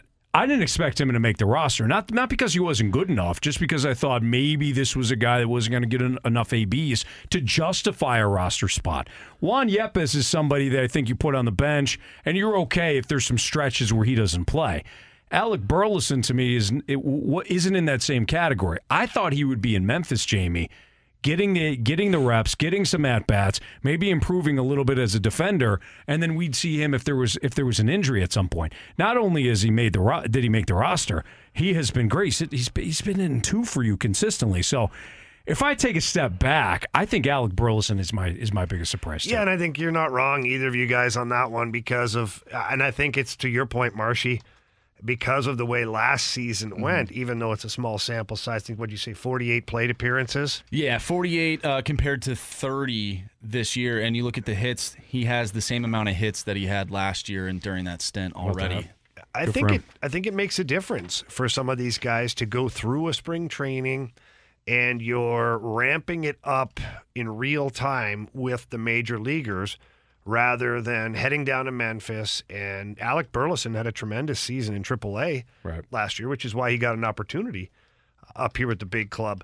But to me, there's always something different of kind of jumping in with everybody that's already moving at 100 miles an hour, and you're trying to ramp it up on the fly. And with that's kind expectations. That's kind of what being called up towards the latter part of a season is, when a lot of these guys are in playoff races and things are heating up, and like that's a tough one. So for him to have spring training and kind of ramp it up at the exact same time as everybody else, I think that's helped him, and so far it's paying off. I think it's good to have a guy like this for late in the season too.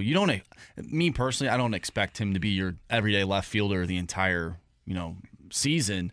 At some point, Nootbaar will be in there, and hopefully he does well. But if those guys struggle, you have a guy that you can rely on in Alec Burleson to put in the lineup and to produce. Which player has struggled the most that's been surprising? Which player have you been surprised with that has struggled the most? Miles Michaelis, I think, would be the obvious. I didn't expect him to pitch this poorly. Is right there with him. There's another player that's a position player that has surprised me. For me, we just talked about him not too long ago, Wilson Contreras. Same. And you know what? I think that BT brought up something that I agreed with. I didn't say it the same way, but I thought it is, BT said he's trying to justify that contract with every at-bat. Right. It's one way of putting it, and I don't disagree at all. And I was going to word it as he's trying to erase the ghosts of Yachty and also show that, this is why you signed me, for the pop. Is not just, I think he's taking on a lot of this upon himself. Like, he didn't go to the WBC. He wanted to come and get used to being in Cardinal spring training and work on some things in the Cardinal way. And he said all the right things and did all the right things. And I feel that because he's had a cold start, now he's really pressing. You can almost see he's wearing it almost. Like when he's up at bat, like you see in his face, like it's not a relaxed, cocky Contreras that you saw wearing the Cubs uniform. He'd step up in that box before he dared you to throw stuff. I dare you. Throw that. And now it's like, hope he doesn't throw that. Right. That's what it looks like. Yeah. So for me, that's the positional player. Same. He looks like he's getting himself out. I thought that yesterday watching the game. We were down at the MIC, and Marsh had the game on his computer, and we were kind of checking in and out. And then when I went back and watched the clips, I thought this is somebody that's getting himself out a lot of times. He's jamming himself, or he's rolling over. And BT had a great breakdown of that. And I agree with. I thought it was a perfect way to say it that BT said that you just echoed. He looks like he's trying to justify the contract on every swing. I expect him to be better. I expect him to figure this out. He's a big leaguer, and he was worth the money based on his track record.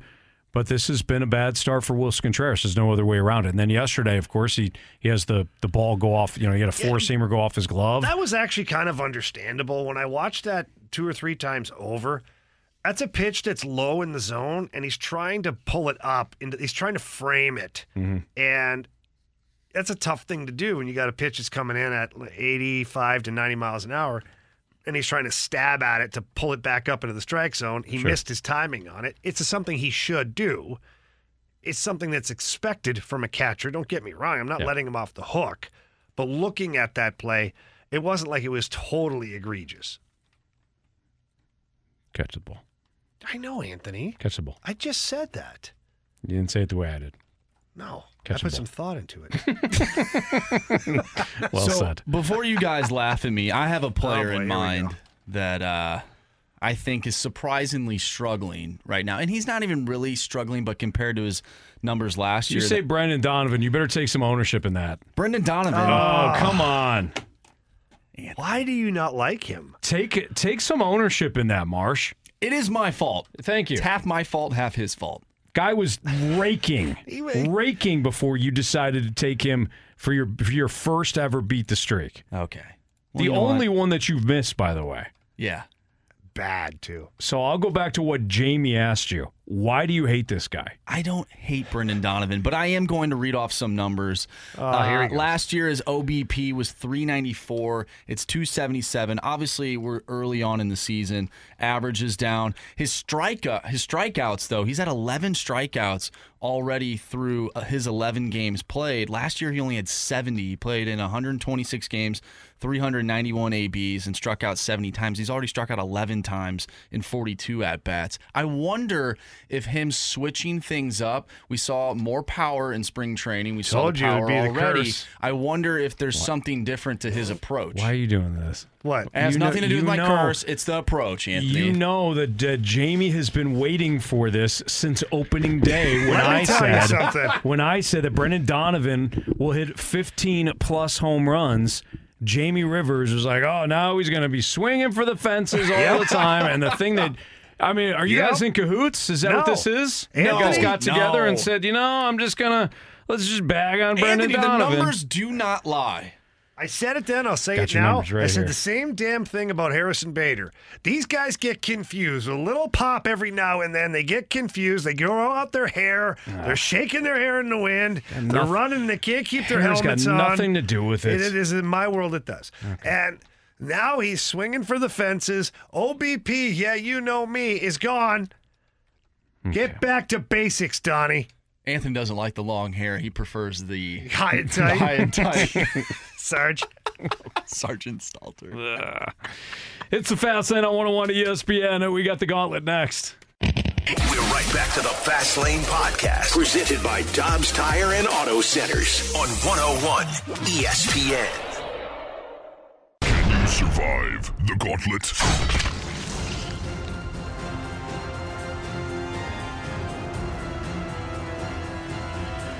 4:02 in the Fast Lane. Your time check is brought to you by Clarkson Jewelers, an officially licensed Rolex jeweler, with Jamie Rivers and Andrew Marsh. I'm Anthony Stalter. We welcome in Phil to the Gauntlet. What's up, Phil? How's it going, guys? We're doing great, man. First time in the Gauntlet? Yes, it has. Been trying for years. Oh, well, congratulations. Your first opportunity. Would you like to, well, have you thought about this then? Have you thought about, like, the direction you'll go in, how you'll stack us? I've thought a lot about it, and I do have a game plan, but I'm not going to share it one by one. Hopefully. I think that's fair. Yeah, I like that, wow. Phil. Okay. I like that a lot. Check here. I like that. All right, Phil. Absolutely. Well, you have to reveal at least the first person that you're going to take. Exactly. I feel like they've been on a heater lately. Mr. Andrew Marsh. Wow. So you're going to take on Marsh first? Yeah, I'm going Marsh. Okay, right. Here we go. That's my third day in a row. Marsh is Marsh has been part of this win streak. Maybe you're tired. Maybe you need a day off. My goodness, he's catching you at the right time. Maybe you never know. I need to get off my legs. You know, we get Taylor Motter in here. Yeah, exactly. All right, Marsh.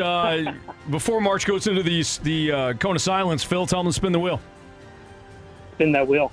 All right, there you go, Phil. What are you hoping for here, kid? You know, I wouldn't mind playing to the strong suit and going to some random. What's the one that you don't want to do? Oh, man. Probably hockey, old hockey. Okay, well, it is hockey. I don't know if it's old, but it is hockey. The wheels, the wheel spun hockey. I don't know if you were hoping for that or not. Well, obviously you weren't, but when it comes to whether or not it's new hockey trivia or old hockey trivia, we don't know. We're about to get the launch codes right here. All right, so we do have the questions, and it looks like it's fairly new. So, ish. I'm probably going to go over them. Okay. That was too braggadocious. All right, Phil, you know the rules, but for those that don't, Phil and Marsh are going to get the same 4 questions today. Jamie, each question is worth 2 points, Anthony. What if one of the guys need the options? Only 1 point then. What if they completely miss the question? Well, we laugh and it's 0 points. That's right. Phil, you ready? Let's go. All right, question number 1. Who was the captain of the Dallas Stars when they last won the Stanley Cup in 1999? Yeah, let's get those options. Okay. Darian Hatcher, Brett Hull, Mike Modano. Modano. Final answer? Final answer. Question 2. Thomas Greiss is the first German-born player to play for the Blues since who in 2014-2015? German. Cheese and rice. Let's get those options. Cheese and rice. Was it Marcel Gottsch, Olli Jokinen, Magnus Päärvi? Jokinen or Päärvi? Let's go Jokinen. Finally. All right.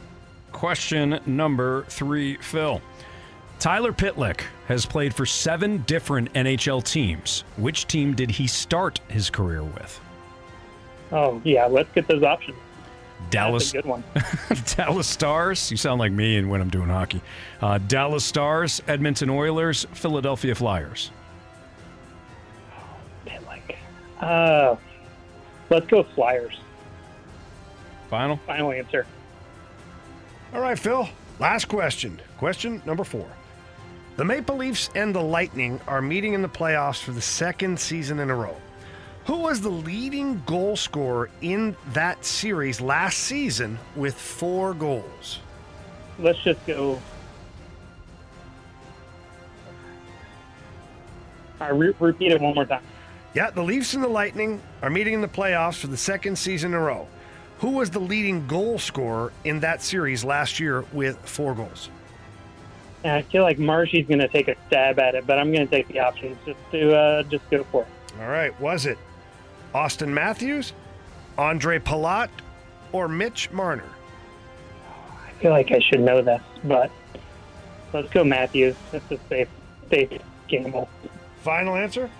Yeah. I think I heard my wife laughing upstairs. Phil, okay, so what, I'll hold off on this. Yeah, we're going to wait for Marshy to get in. Exactly. Yeah, let's not get them as they lock. No, there you go. All right, Marsh is walking in from the cone of silence right now. I think he just needed a pack of snack today. A light snack. What's up? Don't worry about it, Marsh. Are you locked in or not? Okay? I'm locked in. I was listening to Ryan Ludwig's walk-up song. So for those out there listening, if they know it, well, we'll just let the listeners guess. Okay. I'll tell you at the end. All right. Take it easy there. Oh, it's a tease there. Jamie, tell him. Pack a light lunch. Okay. All right. Question number 1, Marsh. Who was the captain of the Dallas Stars when they last won the Stanley Cup in 1999? That's right. It's hockey. Who was the captain of the Dallas Stars when they last won the Stanley Cup in 1999? I think I said 90. I'm sorry, 1999. 1999? Yes. I believe it was Darren Hatcher. Final answer. All right, Marshy, question 2.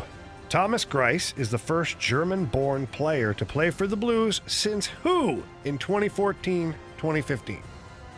German player. I believe that was Marcel Gottsch. Or not Gottsch. Gottsch. Yeah. Yeah, GOC. I believe he was German. I'm going to go with Marcel, yeah. Final answer. Are you sure? He said final answer. I did, yeah. Tyler Pitlick maybe I was wrong. has played for 7 different NHL teams. Which team did he start his career with? Tyler Pitlick. Oh, my goodness. All right, he was with the Canadiens. I believe he was with the Philadelphia Flyers. Can you read the question again? Tyler Pitlick has played for 7 different NHL teams. Which team did he start his career with? Let's use the options. Dallas Stars, Edmonton Oilers, Philadelphia Flyers. I'll just go with Philly just because I said their team name. So we'll go with the Flyers. Final answer. All right, Marshy, question 4. Final question. The Maple Leafs and the Lightning are meeting in the playoffs for the 2nd season in a row. Who was the leading goal scorer in that series last year with 4 goals?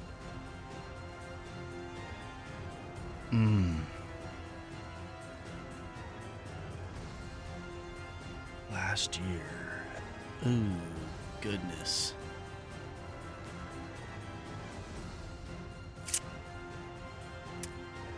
Was it? Shockley. Let's just use the options. All right. Was it Austin Matthews, Andre Palat, Mitch Marner? I don't think it was Matthews, was it? Andre Palat had a really good series, and I feel like they're going to miss him this year. Damn.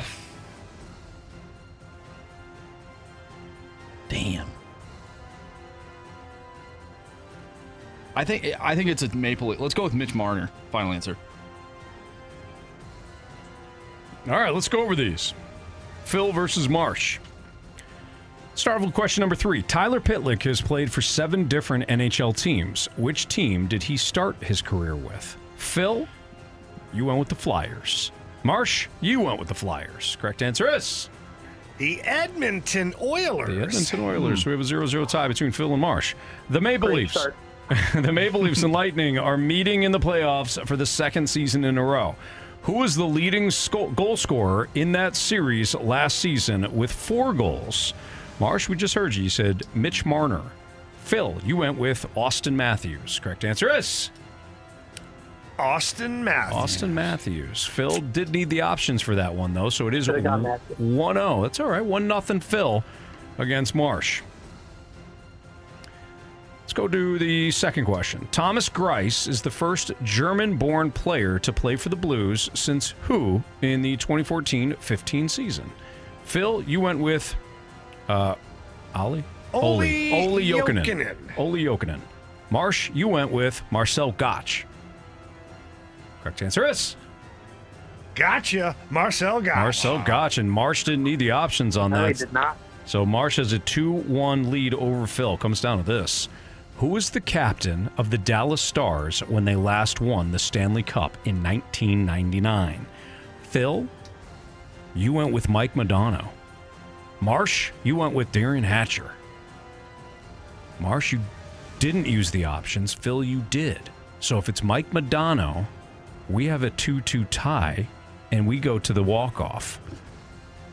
If it's Derian Hatcher, well, Phil goes home crying. Tail between the legs. Tail between his legs. Correct answer is... Well, this guy was one of the toughest guys to play against ever. Derian Hatcher. Phil. You have chosen poorly. You lose. Not today.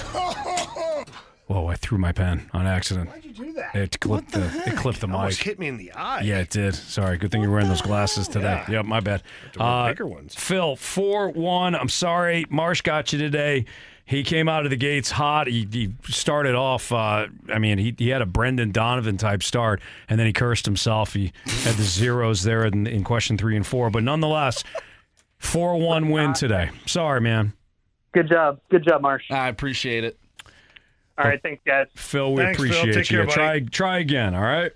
All right, we'll do. Thanks. Okay, see ya. Boy, I feel bad for Phil. Phil said, I've been trying for years to get into the gauntlet. We were like, all right, Phil, he had his whole game plan. He's like, I'm going to take on Marsh. Makes sense that I would be the one to ruin it. He's like, I'm ruining birthdays. Exactly. What else have I ruined? A lot. Donovan's hot streak. Yeah. Yeah. Anthony, I want to know something. Sure. Marcel Gottsch, first, or one of the German-born players. Olli Jokinen. Olli Jokinen. Where was he from? Olli Jokinen was actually from Sweden. I don't think You've got to be Jokinen me on that one. He's from Finland. Ah, okay. Olli Jokinen. There He you go. was a teammate of mine with New York Islanders. Jamie Rivers. Where was Magnus Päijärvi from? Päijärvi was from Russia. Yeah, no. I think Sweden.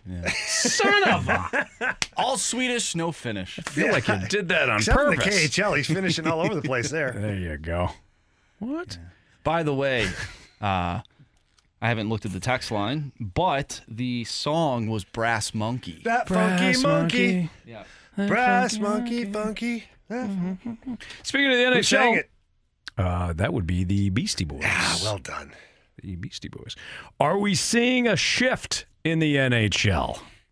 Yeah, several shifts. Next, I want to Quick shifts. We're right back to the Fast Lane Podcast, presented by Dobbs Tire and Auto Centers on 101 ESPN.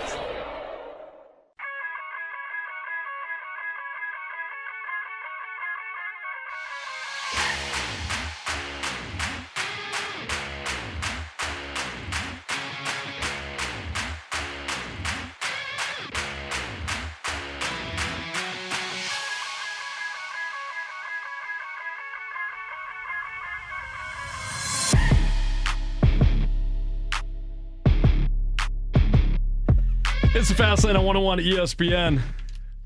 Marshy's getting some crap in the text line. He should, Anthony. It's terrible. He said Darren Hatcher instead of Darian. I didn't even hear that part. He could have just said Hatcher. It'd be fine. Yeah, Come on. fine. We knew what he meant. It's not like he had it wrong. No. You know? Phil said Modano. That's not even close to Hatcher. So That's true. I mean, if we're going to split hairs here, Right. like if he'd have said Darren Hatcher and we didn't give it to him, That'd be that'd be crap. grounds for a protest. Certainly. But when he says Modano, or had he said Hull, who are neither one of them, last name Hatcher, Right. think that, come on. I think even Phil would agree with that. Well said, Jamie. Well said. It's Fastlane on 101 ESPN. Are we seeing a shift in the NHL? So the Blues, Penguins, Capitals didn't make the playoffs this year. Three teams that have been a steady postseason team, not just contender, but they've made the postseason for quite some time, minus the Blues missing the playoffs in 2017, 2018. Jamie, what do these three teams have in common? And going back to the question that we had, are we seeing a shift in play style when it comes to the NHL, where these three teams maybe a little bit hesitant or reticent to adjust? Yeah, I don't know necessarily. I think there's a shift going on in the NHL, but here's the weird part is there's like two different shifts going on in the NHL. And the Eastern Conference... Jamie, there's a lot of shifts. There's long shifts. There's short shifts. Yeah, all that Every stuff. night there's shifts. Bad shifts, good shifts. But we're talking about teams shifting directions. And if we're doing that specifically, Anthony... The Eastern Conference has become much more of an oak tree, big, defenseman conference, whereas the Western Conference has kind of turned into the freewheeling conference. And the Western Conference used to be a lot bigger, more physical, and the Eastern Conference was smaller and faster. And so the shift there is each conference has kind of changed their identity a little bit. And then a lot of teams, or a number of teams that used to be big physical teams, are now creating teams that are much faster and more skill-based. You can look right here in St. Louis. It didn't work out this year ultimately to make the playoffs, but the Blues were one of, if not the best team in the NHL, creating offense off the rush. Wouldn't have thought that a couple of years ago. There's no way you could have been that team. Well, now you are. So now it's a matter of Army finding a way to continue to build that in the right direction and add the right pieces in place so that you're not just good off the rush, you're good all around, and you're making the playoffs. I look at the Penguins. They had a good year. Not great, not good enough by the standards of making the playoffs, but, they battled injuries, and look at their defense. Chris Letang, he had a stroke. Like, poor guy, and he came back and played, and that's a team that's going to end up missing the playoffs probably by 2 points this year. So they're right there. I think Pittsburgh is closer than Washington. And, you still have Crosby and Malkin, and you have some good pieces in Pittsburgh. I think Ron Hextall took a gamble on a couple of defensemen he'd like back, some of those decisions at this point. But he'll look to try and fix that in the offseason. Washington, for me, is more of a head-scratcher because they haven't really refilled the roster with young talent. It's Ovechkin, it's Backstrom, it's Wilson, it's Kuznetsov. It's all the same guys they had when they won the Cup, which is fine if you keep re-energizing the group with youth. They haven't. So now what?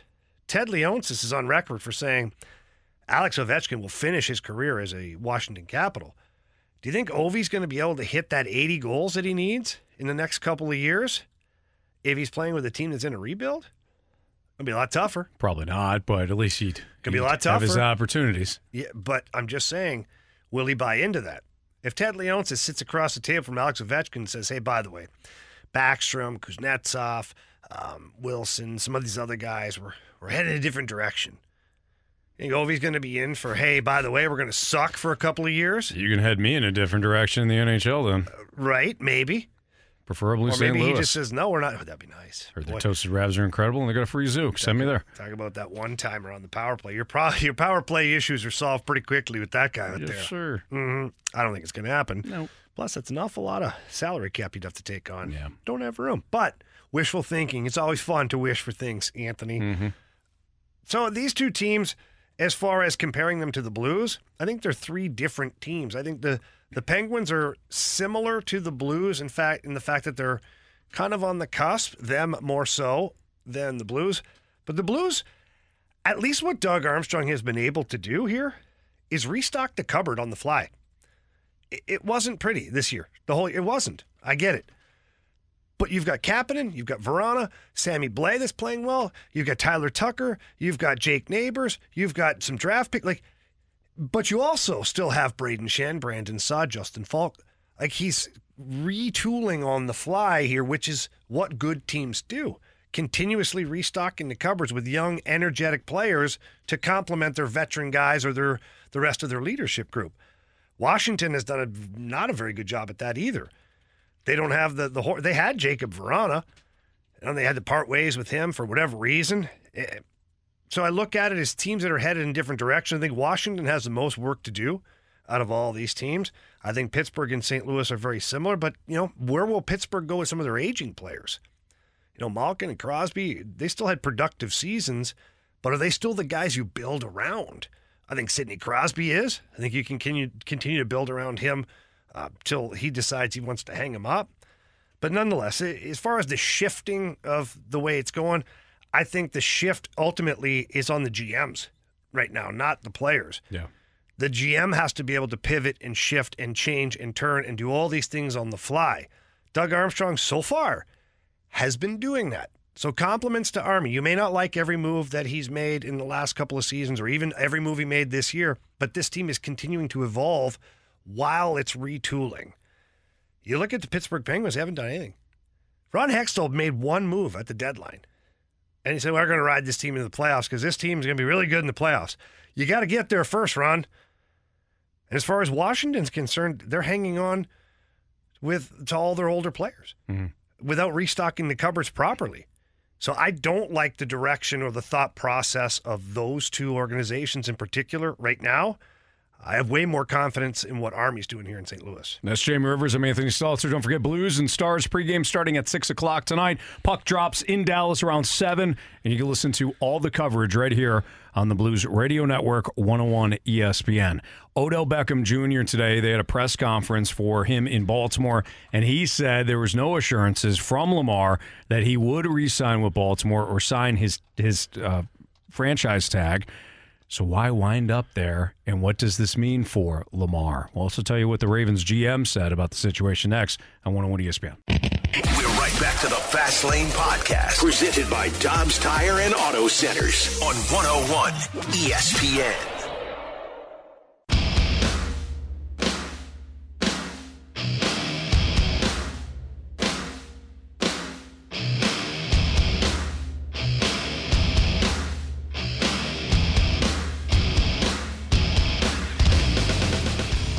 We cannot sit here and say Odell Beckham Jr.'s signing well above market at $15 million guaranteed compared to any other team who is a good friend of Lamar Jackson and who spent Sunday night celebrating with Lamar after he agreed to this deal. Like, there are questions about why Odell chose Baltimore and whether he's there to play with Lamar or whether he knows something more. So I'm interested to see how they navigate that. That was Jeff Darlington, NFL reporter who was on Fitz and Harry recently. And Odell Beckham Jr., as you know, Jamie, he spoke to the media today. The Ravens held the press conference. Odell Beckham said that he was not reassured from Lamar or assured from Lamar that Lamar was going to sign with the Ravens, whether that's a long-term contract or sign his tender and go back to Baltimore for at least 1 year. Now, Beckham did say to me, I was just excited about the possibility of that being that Lamar Jackson will go back to Baltimore. My thoughts would be that he would be here. Ravens GM Eric DeCosta also said in that same press conference today that Lamar's in our plans. We're hopeful that we can still get a long-term deal. He's the right player for this team. Eric DeCosta, the GM, John Harbaugh, the head coach, have all said that Lamar's in their plans. They expect Lamar to be back. Take that with a grain of salt. Take that for what it's worth, because Lamar did say, he tweeted this out, that he requested a trade earlier in March from the Ravens. But it does seem like at the least, Lamar Jackson is going to sign that non-exclusive franchise tender and be back with Baltimore for at least 1 year. You think he's going to sign that? I think he's going to sign What that. is it, $40 million? Yeah. That's a lot of money. That's a lot of money. Yeah. Is it guaranteed? Yes. Okay. I'm just wondering. It is. I didn't know if it was $40 million salary and there's only 50% guaranteed. That's the trade-off. It's your signing. It's a franchise deal. You don't. No player wants to sign the franchise deal and only have for the franchise tender, and only have the 1 year. But that 1 year is guaranteed. And each time that a team tags a player, and I think they can only do it up to 3 times, it goes up each year, each time. The incentive is either trade that player or get a deal done or let that player go into market. So there's advantages and disadvantages to both sides, the team and the player. Wow. It's going to be interesting to see how it plays out either way because Lamar, to our knowledge, certainly hasn't gotten the attention or the traction that he thought he would get by being able to talk to other teams. Mm-hmm. We don't know ultimately what's going on. Maybe there's a lot of stuff shaken out behind the scenes before the draft. Who knows? But I feel like that would be leaked at some point here. Lamar himself would want to get the word out there because it's probably feeling a little bit unloved here right now. Mm-hmm. And that's the risk you run though, when you represent yourself and when you're in this situation. I'd listen, don't minimize that. Some people may be tired of hearing of that. They may be tired of hearing this situation overall. But when it comes to the agent not having one, I do think that plays into this big time. And I think it's something that teams, they don't want to deal with. I get it from Lamar's standpoint. It's like, hey, just sign the next biggest deal. Well, the last deal was Deshaun Watson. That's an aberration. This is why having an agent, representation,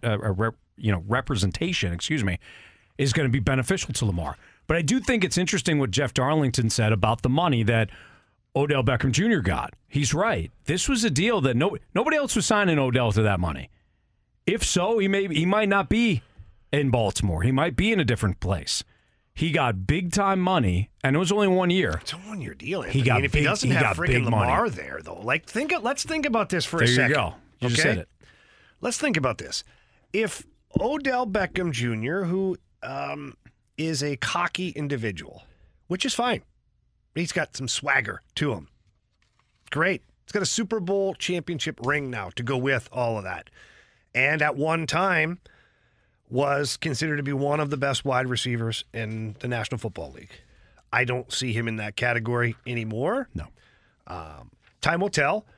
But he's certainly not getting there with Tyler Huntley or quarterback X, Y, and Z not named Lamar Jackson. He's not getting there. So, it's so puzzling to me that Odell Beckham Jr. would sign this contract, a 1 year deal, albeit with the Baltimore Ravens. Yeah, he got more money or the best deal. And there are other deals that had to have been close, where he was going to an organization with a guaranteed number one starting quarterback. Heck, the Jets were supposed to have a visit with him. I don't know if that ever happened. And you know that Aaron Rodgers is ending up there. Ultimately, that's going to happen at some point. If I'm OBJ, I'm going, yeah, I can handle that. Aaron Rodgers passing me the football? Yeah. Okay, instead of Tyler Huntley. Like, think about that. Mm-hmm. There's something isn't adding up here. Well, to your point, and I think the one that Jeff Darlington in that clip was trying to make is that it's likely that Lamar goes back to Baltimore. Again, it doesn't mean he's going to sign a big-time contract, because if he does that one-year deal, too, that would match up with the same deal that Odell got. Now, Lamar probably doesn't want to risk it from an injury standpoint, but okay, go out there, do it again, stay healthy this time. You're going to make a bunch of guaranteed money. As soon as you sign that deal, Lamar could sign the tag. He's locked in at that price for next year. He gets hurt in week 1. It's guaranteed money. Yeah. So Lamar could say, all right, I'll do this again next year, because Lamar is pretty young still for a starting quarterback. I think he's only 25. He entered the league. That's incredible. Yeah, he entered the league as he's 26. Excuse me, he just turned 26 on January 7th. He's only 26. Yeah. So he could hit the market again at 27. Think of the deals that guys have gotten 32, 33 years old. Russell Wilson just had that big contract extension a year ago with Denver after he got there. He's 34. Now, granted, he's got a Super Bowl, but again, 34 compared to what Lamar is at 26. So maybe that winds up being the plan for the play for Lamar, Jamie. I don't know. It's interesting. It is an interesting one for sure. The Air Comfort Service text line is 314-399-9646. If you have a question for us, send it there. We got our Sports Six Pack next. We're right back to the Fast Lane Podcast, presented by Dobbs Tire and Auto Centers on 101 ESPN. I have a question. It's time for the Fast Lane to answer your sports questions. I want to ask you a bunch of questions. I want to have them answered immediately. Answer the question. Answer the question. Asking me all these weird questions. Answer me! The Sports Six Pack is refreshed by Schlafly Beer, the original St. Louis craft brewery. It's Fastlane on 101 ESPN with Jamie Rivers. I'm Anthony Stelter. Here's Andrew March with your questions for the Sports Six Pack. Question number 1. Jamie. What? Question from myself. There's a rumor going around that the Stanley Cup might be at the Centene Community Ice Center. Can you confirm or deny? Well, Andrew, it will be. What? Yes, this Friday and Saturday from 10 a.m. to 4 p.m., the Stanley Cup will be visiting the Centene Community Ice Center, and that's part of the USA Hockey Disabled Hockey Festival that is going on throughout this weekend. So if you missed the Stanley Cup way back when, of getting a picture with it or getting to see it in person, now's the time. Or if you'd like to see it again, head over to the Centene Community Ice Center. I know the Blues have a ton of material on their Facebook page, their Twitter page, all their socials carrying it. You can click on that and find out all the details, I'm sure, as to how to sign up, when you show up, pictures, all that kind of stuff. But it's exciting. Fans, especially Blues fans here locally, get another chance to see the Cup. And maybe some of the younger kids who, were too young to know what was really going on in 2019, and now they would like to see the Stanley Cup. It's a great opportunity to do that. At the same time, you get to see the great practice facility over there that the Blues work at every day, as well as taking some of the USA Disabled Hockey Festival. This is where Anthony jumps in and says, well, this will be the only time to see it this year because the Blues aren't in the playoffs. And we go, whoa, Anthony! I would never say anything. Why do you hate the Blues? Marshy, the Sharks aren't in the playoffs. Marshy, I don't even know why you go down that road. Yeah, My friend Anthony would not do that. Thanks, Anthony Jamie. and I were part of the 2019 Cup run together. Yeah, we were. Yeah. Where were you then, hey, Andrew? Yeah. Yeah. Where was were you I? then? Yeah. You weren't around here. Oh, I know where Not you around here. Spouting that mouth of yours off. Seriously. Jamie, I'm sorry that sometimes we got to deal with them. I just don't know why he has to attack people when he's just upset. That's terrible. Marshy's a big Blues fan, and I know he's upset they're not in the playoffs, but he doesn't have to attack you or I, or the Blues for that matter. Marsh, if something's going on in your life, just talk to us. You don't have to. Who hurt you, Andrew? You don't have to do that with your poop mouth.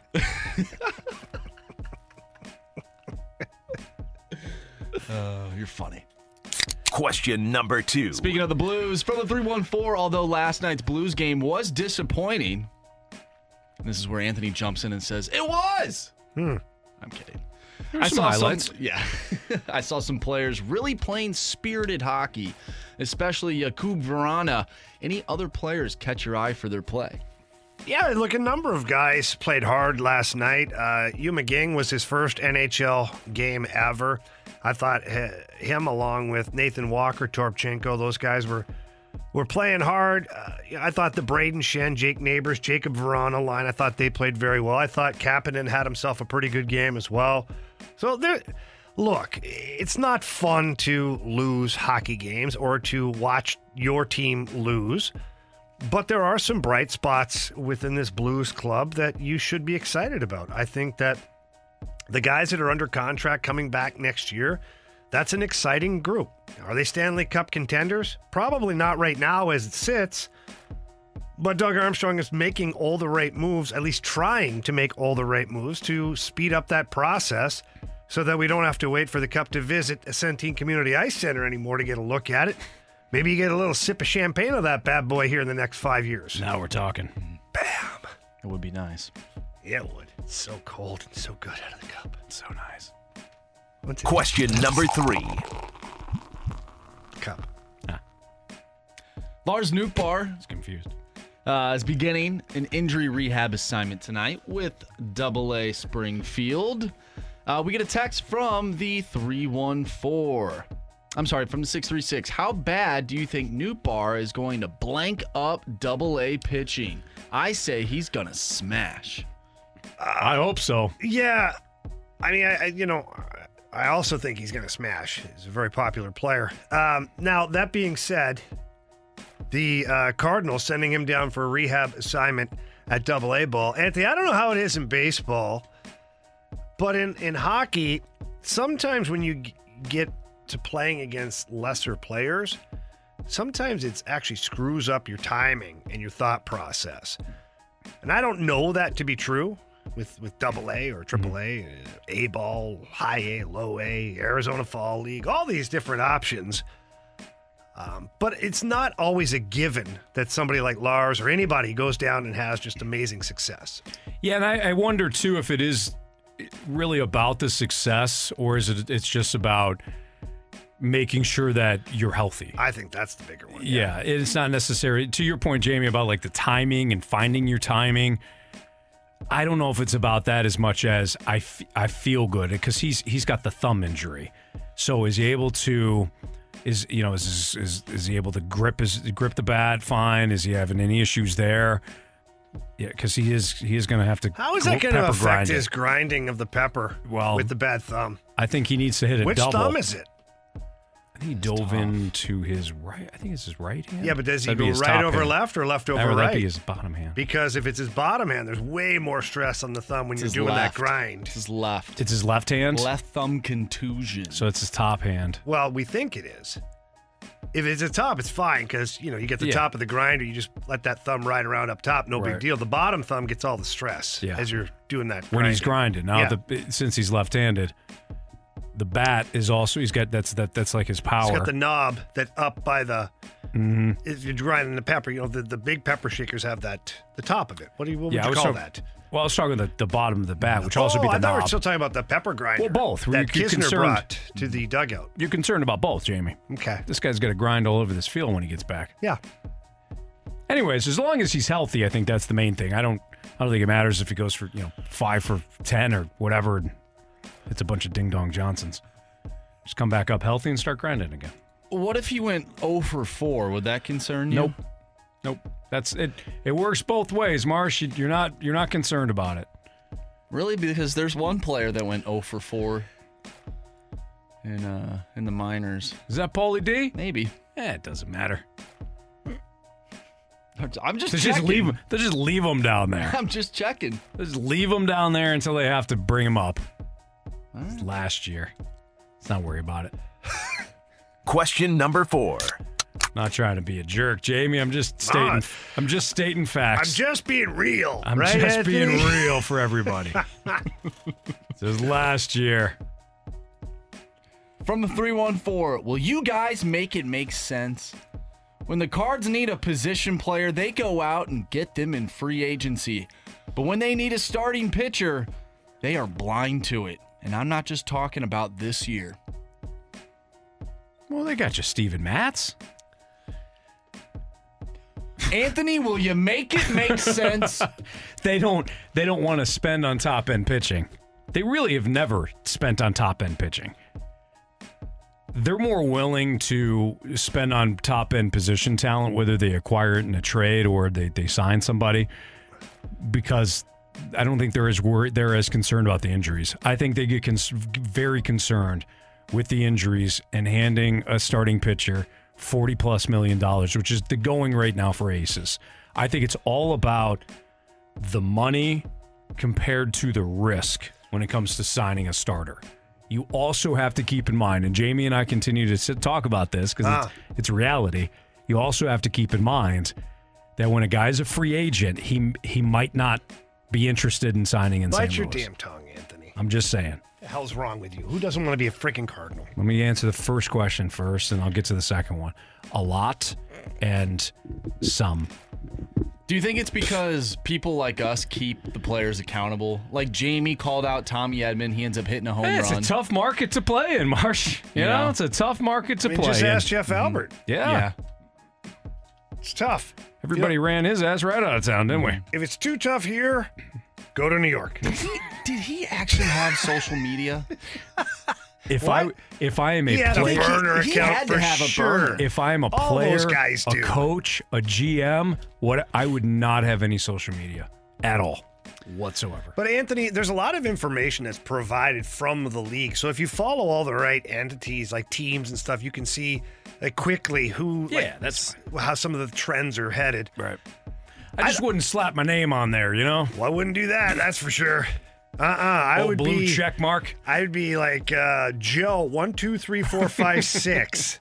That's got to be a bot. Yep. Mm-hmm. That's what it is. Uh-huh. Don't worry about me. Nope. Question number 5. What would your burner account name be? Joe Namath. Let's go Reggie Dunlop. Reggie Dunlop. You want to be like Sugar Bear McGee? What was the name that we kept Sugar throwing out there? Smacks. Sugar Smacks. The name you're thinking of is Eraser Thompson. Eraser Thompson. Yeah, Schoolboy something. Rowe. Schoolboy Rowe. Yeah. That's an actual name. From 1910. All right, question 5. From the 618, do you guys think the Blues win a cup prior to 2019 if they held on to Ben Bishop? All those unbelievable years in Tampa prior to Vasilevsky. Imagine those with that 2016 team. Yeah, you know what? We need somebody like Chris Kerber here right now because Kerbs loves to track trades and see like what player became what player in return. Mm-hmm. Like Jordan Binnington was part of some trade that happened way before, and you're like, oh, that was an irrelevant trade. No, it wasn't, because now it turned into Binnington. He's really good at that. I'm not very good at that. Jeremy Rutherford's also good at that stuff, but Kerbs is excellent at doing that homework of finding out what draft pick or what player became what because of what trade. So to your question, who knows, right? Like, what did the Ben Bishop trade ultimately become for the Blues? If they don't trade Ben Bishop, do they have the pieces necessary then to get to the 2019 Cup? Right. I will say this, Ben Bishop was one hell of a goaltender, and I would have taken him in a heartbeat here to play for the Blues long term. It didn't last long enough, in my opinion, for Ben Bishop here in St. Louis, but either way, interesting question. Question number 6. This one's for Jamie from the 636. Jamie, who do you have winning the NBA title? Oh, this one's easy. It's a competitive field this year, and I think that the play-in tournament is going to dictate quite a few things. But ordinarily, when you look at the play-in, Anthony, you don't think, well, one of those teams could do anything. A couple of those teams got hot near the end of the season, and injuries were a part of a lot of what was going on, too. Yeah. So you just never know when one of these teams just sneaks in and comes in and just dominates your face. Yeah, but who do you like to win it all, though, Jamie? I think that was the question. Probably the Lakers. No, I actually like the Celtics. I actually like the Celtics. The old Beantowners, huh? It's a hell of a team over there. And Jason Tatum, St. Louis boy, so why not go with that? I like that. Yeah. I like that. And everybody here in St. Louis loves all the New England teams, so why not? Well said, Jamie. Well Thank you. said. All right, that'll do it for our Sports Six-Pack here in the Fast Lane on 101 ESPN with Jamie Rivers and Andrew Marsh. I'm Anthony Stalter. Appreciate everybody chiming in. Did you just punch your mic? No, I looked back. I thought it was Mike Ryder. It's Grant Francis. I was like, what the hell happened to Ryder? What did you do, What did Grant? you do to Mike Ryder? Don't forget, we get the biggest question of the day coming up, so make sure you send in a mic drop. Maybe you'll have yours played right here on 101 ESPN. Mic drop for the biggest question of the day. Still need one. How concerned are we about this defense for the Cardinals? We'll get into that D next on 101 ESPN. We're right back to the Fast Lane Podcast, presented by Dobbs Tire and Auto Centers on 101 ESPN.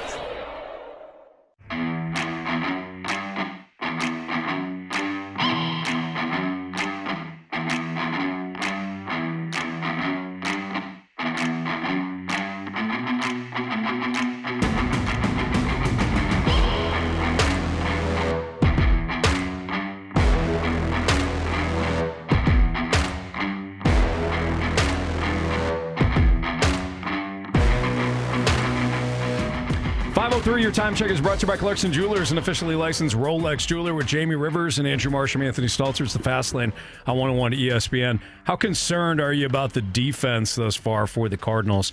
Last Why night, are you Jamie, always focused on the D? I think it's an important aspect of the game. Yeah, but, the offense is clicking right now. The bats are rolling, and you're focused on the D. I haven't really seen one good situation that doesn't include a strong D. You know what, Anthony? You're not right very often, but you're 100% right about that. Thanks, as you Jamie. were. So how concerned are you about it? The D, of course. I'm not very concerned. I think the Cardinals overall, defensively, Anthony, are a really good team. I think that right now they're forced into a couple of situations to where you have players in certain positions that you wouldn't have them there if everybody was healthy. If Lars Nootbaar is healthy and Dylan Carlson are healthy, I don't know how much you see Alec Burleson in left field. Fact. If everybody else is healthy, I don't know how much you see Nolan Gorman at second base. I think that the odd days off that guys get, whether it's Arenado, Edman, Donovan will eventually get a day off to where you have to put somebody in there, and I think Gorman's adequate as far as that's concerned. But the health right now is what's kind of creating a hodgepodge of defensive alignment out there. Jordan Walker's a young kid too. He's made 2 or 3 mistakes already in this early season, but it's not because he's not able. He just hasn't played in the majors before. Let's give the guy a little bit of a break here. So I'm not concerned about the defense overall. You got a number of Gold Glovers still on your roster, and I think that will take care of itself. I am a little concerned. Oh, Anthony. I'm a little concerned. What the hell's wrong with you? Alec Burleson is going to continue to play because his bat is hot right now. So Sure is. I don't think that you're going to get a situation where Lars Nootbaar just comes right up and then, Alec Burleson's going to be banished to the bench. I think his offense is going to keep him in the lineup. So if he stays out in one of the corner outfield spots like left field, he's not a good defender. It's not a situation. I agree with Jordan Walker. Jordan Walker has not looked comfortable right now in right field, but he is young and he is going to develop. I think that aspect of his game, it might not develop by May. It might not develop by the end of the year. But I think that eventually Jordan Walker is going to be fine defensively, regardless of where he plays. But when it comes to Alec Burleson, I just don't think he's going to be a strong defender.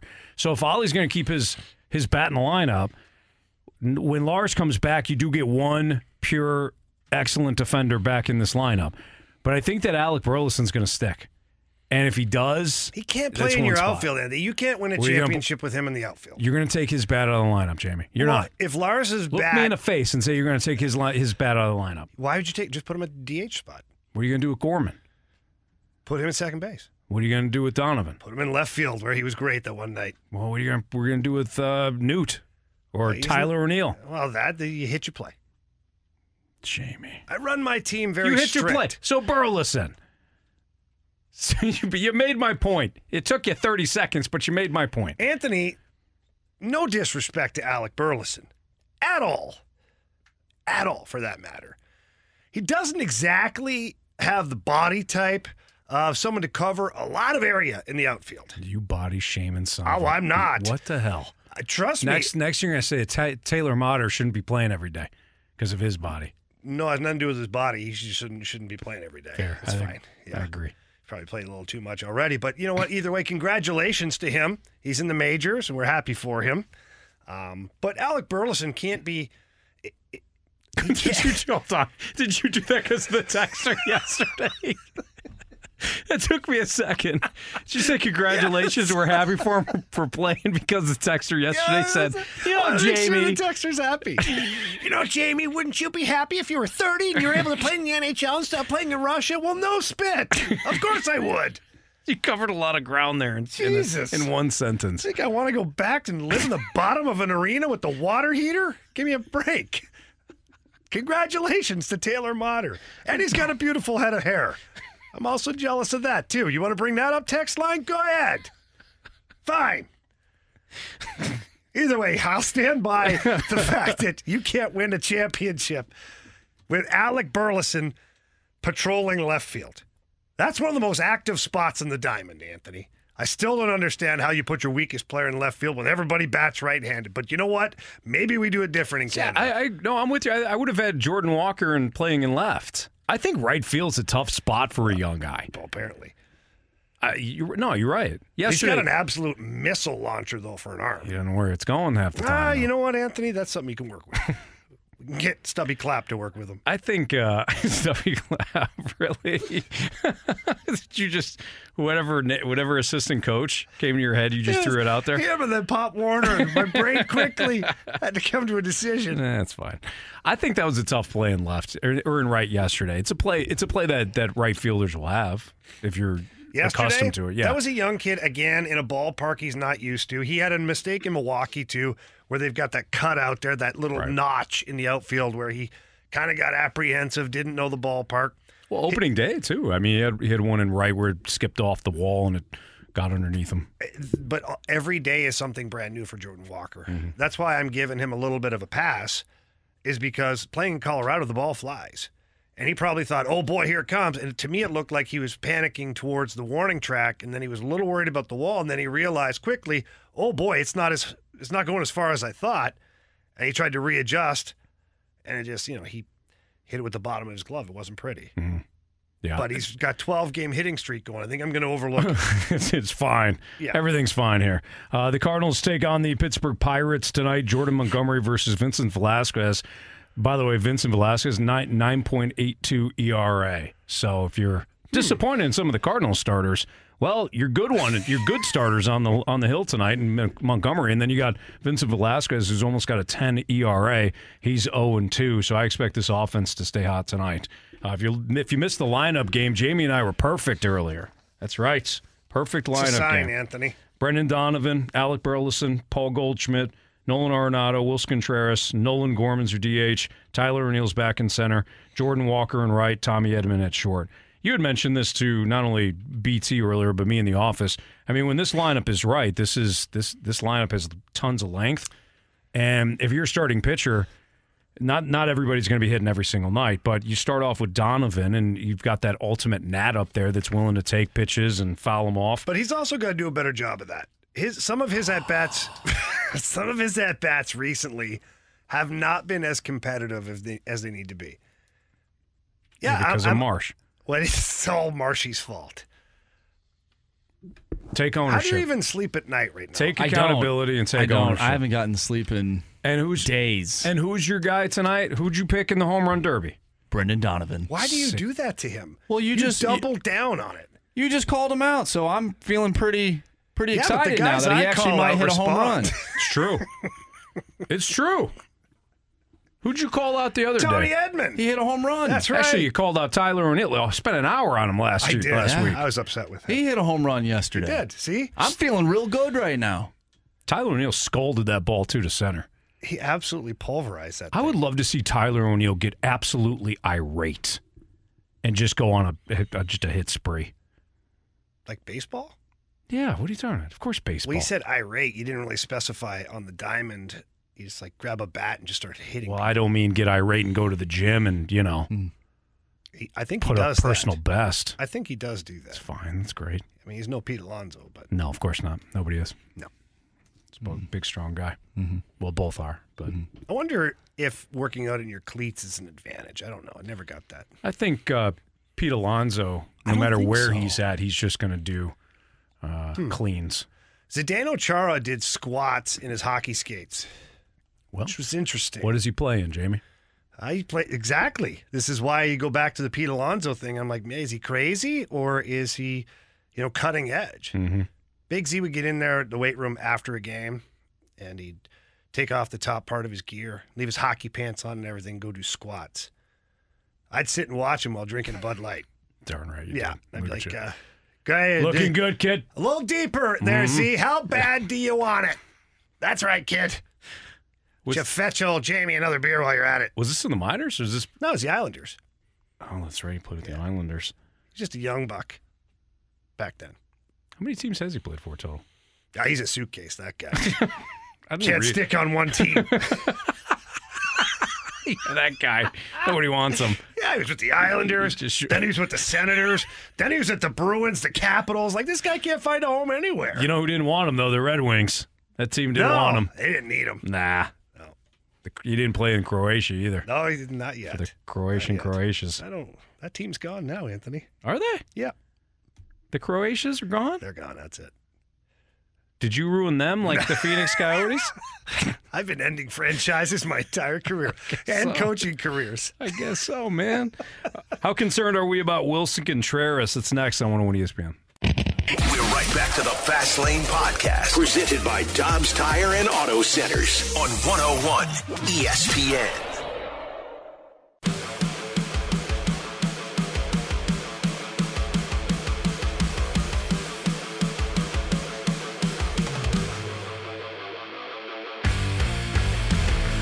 It's the Fast Lane on 101 ESPN. Jamie's heading down to the Cardinals game tonight, so he left us a little bit early with Andrew Marsh. I'm Anthony Staltz. We'll get you covered until 6 o'clock, and that leads into the Blues and Stars pregame show, followed by the game right here on the Blues Radio Network, 101 ESPN. So Blues Stars, again, last game for the Blues tonight as they're in Dallas. It's a home and home. Lost last night to Dallas, but maybe they can cap off this season with a win. Unfortunately, no playoffs for the Blues, but maybe get a little momentum heading into the offseason. That was really nice of BT to give Jamie those green seats. That was, yeah.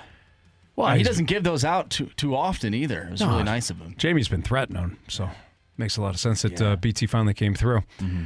Speaking of BT joined us earlier, and we were talking about Miles Mikolas and some of the struggles that Miles Mikolas has had. Not some. I mean, he has struggled, period, in the first 3 starts of the season.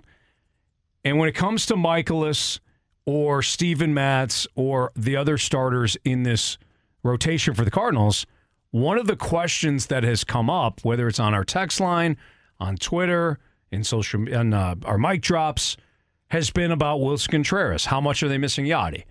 And I've answered this consistently. Of course they miss Yadi. Of course they miss his presence. Of course they miss the way that Yadi sees the game. There are few like Yadi to have ever played the game of baseball, to ever see it that way. And when it comes to baseball or soccer or football or basketball or hockey, certain players just see the game differently. Jamie has brought this up with the great one, Wayne Gretzky, and joking about that when Jamie was in Phoenix at the time and playing for Wayne Gretzky, who was coaching, Gretzky would remark to Jamie, why can't this player see that or see what I'm talking about? And Jamie remarked to Wayne Gretzky one time, because they're not you. They see the game differently. So Yadi or Molina saw the game from a different scope. And Wilson Contreras is not Yadi, obviously. So yes, of course they're missing Yadi. But I've mentioned this before. Yadi was not around a lot last year. Now, there were stretches in which he played a fair amount, but whether it was the injury or him, taking off a little bit of time to go to Puerto Rico for his basketball team, it's not as if Yadier Molina played his normal games last year. And furthermore, it's not as if the pitching staff struggled as much last year as they are now. And don't forget, Andrew Kisner caught a lot of games last year. I don't think the pitching staff has completely fallen off because Willson Contreras is behind the plate.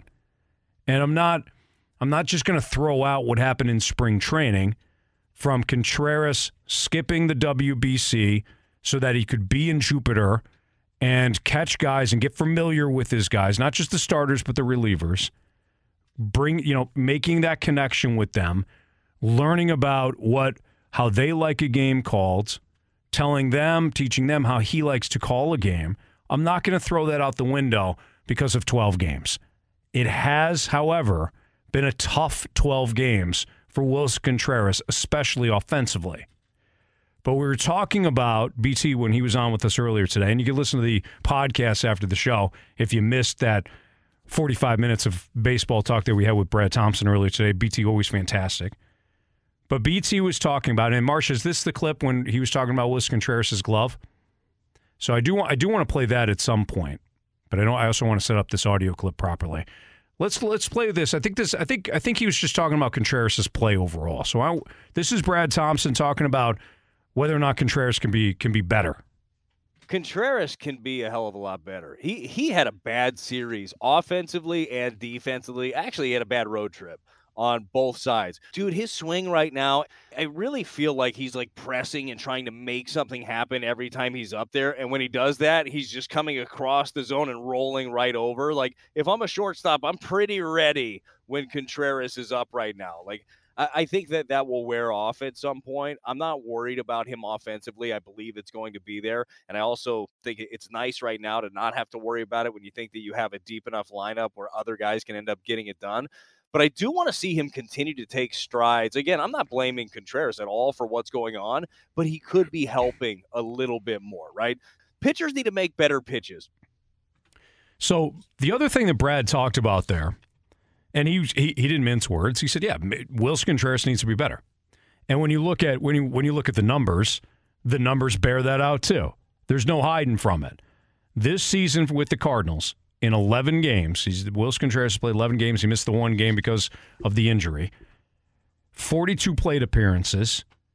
He has 7 hits, 1 extra base hit. He has driven in 2. He has walked 3 times, and he has struck out 8 times for a 179 average, a 238 on base, and a 205 slug. It hasn't been good. But when it comes to the pitching staff in Willson Contreras, Brad was talking about if you go back and watch Miles Michaelis' starts over the last, his 3 starts, he's talking about how Willson Contreras might set up outside and have to move the glove inside on the pitch, or setting up inside, and then the ball leaks over the plate. He's spotting, he is putting his glove down, and Miles Michaelis is missing his spots. Brad didn't mention Steven Matz specifically in this case, but I would imagine if you go back and watch Matz, he too is missing a location. So it's about stuff and location. Is the stuff off? Is the stuff flat? Velocity-wise, is the velocity down? And it's not just on your fastball, but every pitch. Where's the velocity? Where's the spin rate? All the stuff that I think fans grow tired of. They don't want to hear. They don't want to hear about this, that, and the other thing. They just want to, just show me the baby. Don't talk to me about the labor, right? But that matters. It can indicate it can be an indication of whether or not a pitcher is struggling. In Matt's case, in Miles Michaelis' case, I haven't seen any velocity dip. So I think the stuff is there. They're missing location. They're not executing. That's not on Willson Contreras. What is on Willson Contreras is the numbers that I read off before. I mean, a 205 slug for Willson Contreras. This is somebody that slugs normally 456. 8 years in the league, he slugs 456. Now, he's not. He's never going to be a 300 hitter, but he averaged 255 over his 8 seasons. He's not going to hit below the Mendoza line. I'm sorry. It's just not going to happen. But we can call it out that he's not performing well. And I do wonder, Marsh, if Willson Contreras, just like BT was talking about earlier in our show today, if he's trying to, I love the way BT phrased this, he's trying to, in every at-bat, show that he was worth the contract. He's trying to earn his contract in every AB, which is somewhat endearing. I appreciate that because he cares. There's, and I won't say names, but there have been players in this city that have signed free agent deals and not really care. And I'm talking big free agent deals, or at least, significant for the market and their position and all that. They've signed big free agent deals and not truly have cared whether or not they're in the lineup because, quote, they've already got their money. That's not Willson Contreras. So it is endearing to some degree that Contreras looks to be pressing. But he is pressing, and he's hitting 5th consistently in the order. So while he's off to a slow start, he does have to turn it around at some point. Yeah, and I don't think it helps that some of the opportunities that he's had have come up in big spots, too. No, you're right. I think he just needs to go back to the basics of getting back to just having a basic approach when you're up there. Like, he's just swinging at pitches that aren't in the strike zone, swinging at ball 4.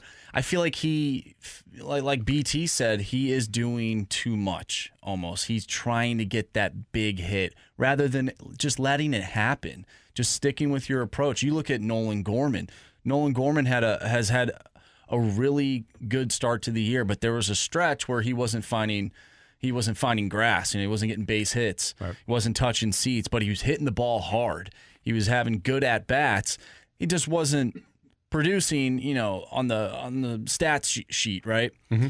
I feel like Willson Contreras needs to have those approaches when he goes up to the plate. Okay, maybe he doesn't move a runner over, doesn't end up, getting a few RBIs. But he has a hard hit ball. You just get back to the basics, and I think he'll be fine. It is early in the year. I know we like to goof around and say, "Oh, this guy, he can't hit anything." Right. And whatnot, which is really fun. I like doing it. He'll be fine. I didn't curse him, so I feel good about him. I don't know.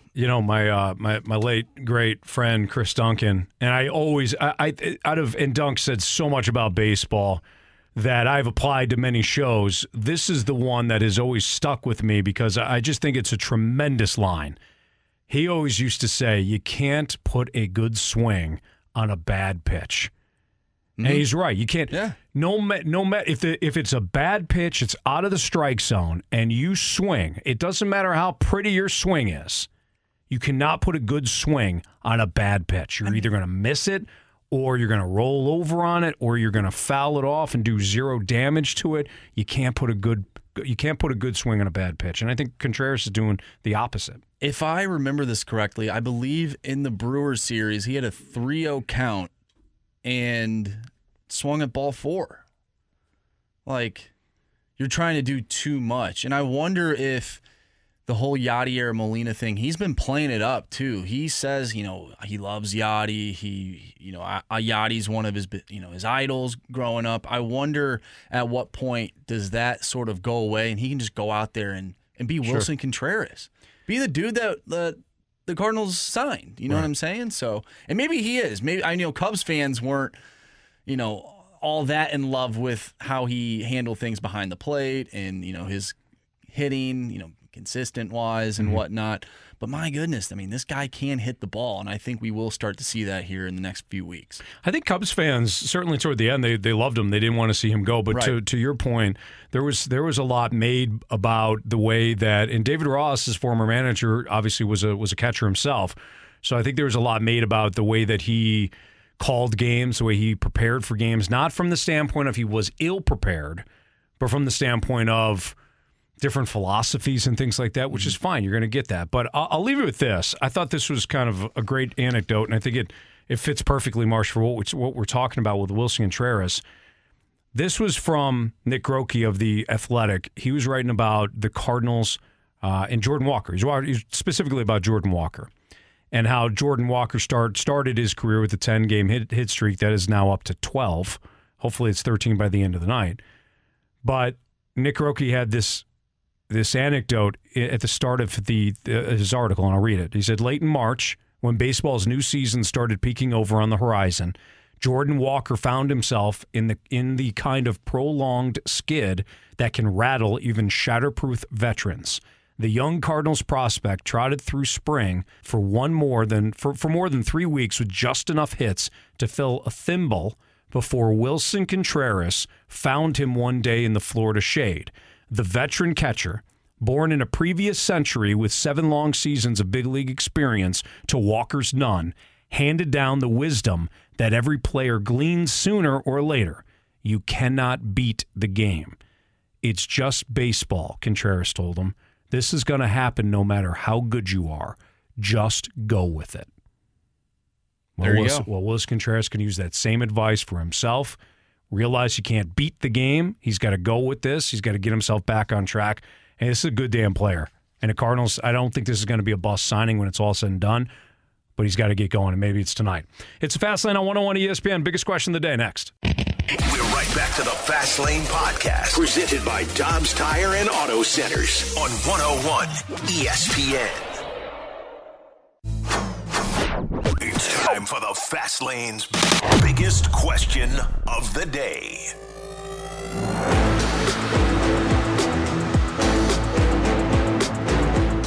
It's the Fast Lane on 101 ESPN. It's time for the biggest question of the day. What do we got, Marsh? Yeah, from the 314.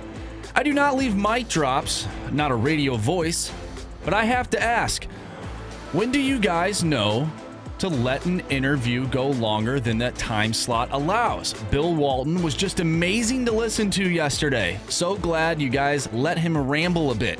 Awesome radio. Listen again today to his interview. And of course, this listener listened back in the podcast, which you can find at 101ESPN.com or the 101 mobile app. It's all brought to you by what, Anthony? Dobbs Tire and Auto Centers. Nice job there, Marsh. You set that up perfectly. Yeah. That's a great question, and that's certainly one that, when we think about the biggest question of the day, it doesn't have to be sports related. We certainly take more sports related questions than not, but some of the fun, questions that we get are actually about the job. I'll try to be as direct as possible here, but I think the key to interviewing, and I by far am no expert. I mean, we do fewer guests than any other show, and it's kind of by design. We want to make sure that we give our opinions, and if a guest can provide information that we don't already have, or provide a unique look at a topic, that's when we try to do a guest, or we just have a great relationship with them. So like Matt Holliday, we consider fifth member of the show. BT obviously is a part of our show. Chris Kerber and Jeremy Rutherford, well, again, those are guys that they're always on our show, and those are the guys who we have the most comfort with.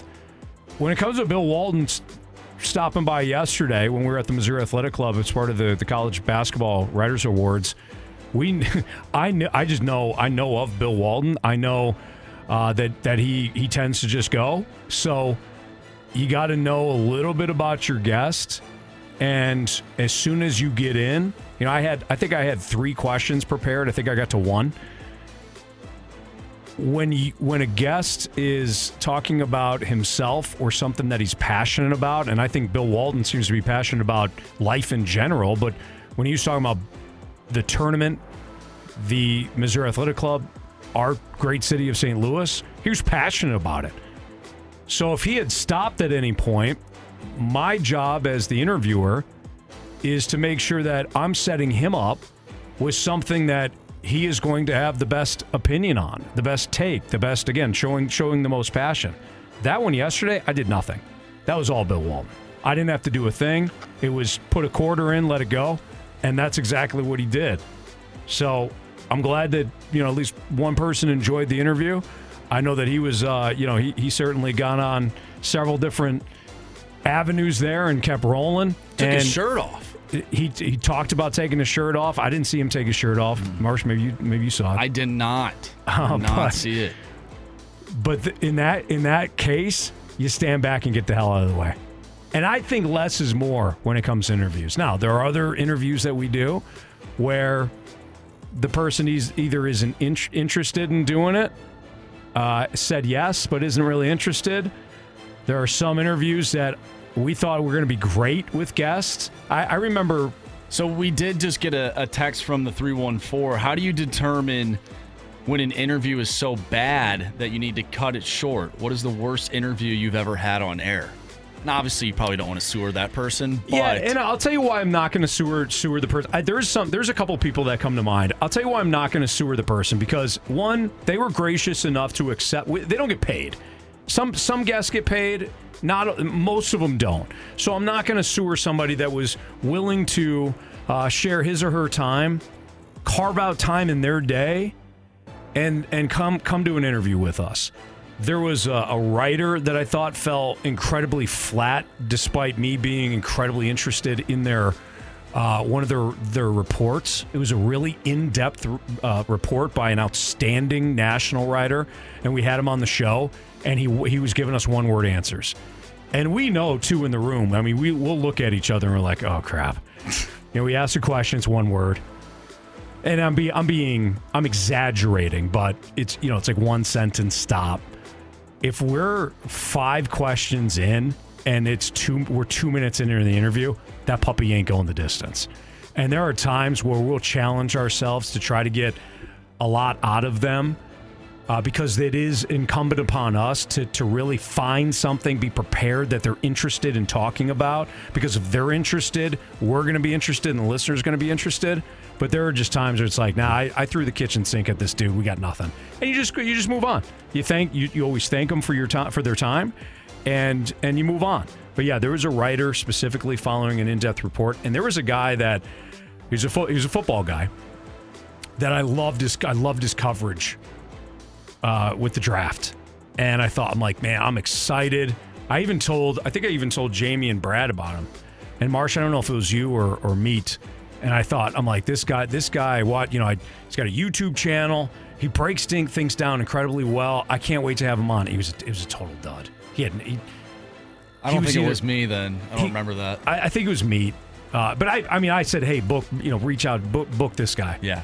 And he came on, and I don't know if he was saving his information for his YouTube channel. Maybe. But we pumped it up. That's the other thing. Hey, you're going to come on. We're certainly going to talk about your latest article or your latest YouTube video or whatever it may be. But it was just a total dud. And I apologized to the guys afterwards, and they get it. But I had hyped them up, and it wound up being like 4 or 5 minutes, and I'm like, we got to cut bait. So you just cut bait and you move on. I love our text line. From the 618, Ryan Braun was a bad interview on the midday show. May have missed that. That wasn't actually Ryan Braun, but that is incredibly funny. Yeah, so the inside joke there, and the texter knows.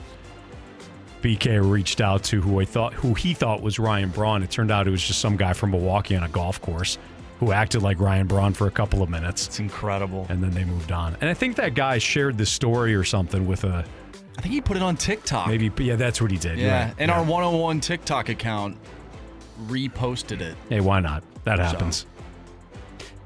Marsh, you probably don't remember this, but after the Steve Bartman game, it was either the day after or the week after. Do you remember this? Yeah, with Dan Patrick. Dan Patrick, who was one of the absolute best in the business. Yeah. He was doing SportsCenter, and they thought they had Steve Bartman on, and they realized quickly that I think it was somebody from the Stern Show. I think it was somebody from Howard Stern that pulled a prank on him. And Dan Patrick, this is the beauty of Dan Patrick. He stopped the interview. He goes, "We've been had." Coming up next on Sports, he just moved right on. So good for them. Appreciate the question. I hope in a roundabout way. I know I kind of rambled there, but in a roundabout way, I hope I answered it for you. But yeah, you really have to kind of just go with the flow, and you'll know when you got a great interview because you'll look up and you're 9 minutes in, and it feels like 90 seconds. What's your name, by the way? Yeah, that was Bill yesterday. What's your guys' names? That was a couple minutes in. He was great, and he was more than gracious with his time, so we appreciate Bill Walton yesterday. All right, we'll wrap up the show with Beat the Streak next on 101 ESPN. We're right back to the Fast Lane Podcast, presented by Dobbs Tire and Auto Centers on 101 ESPN.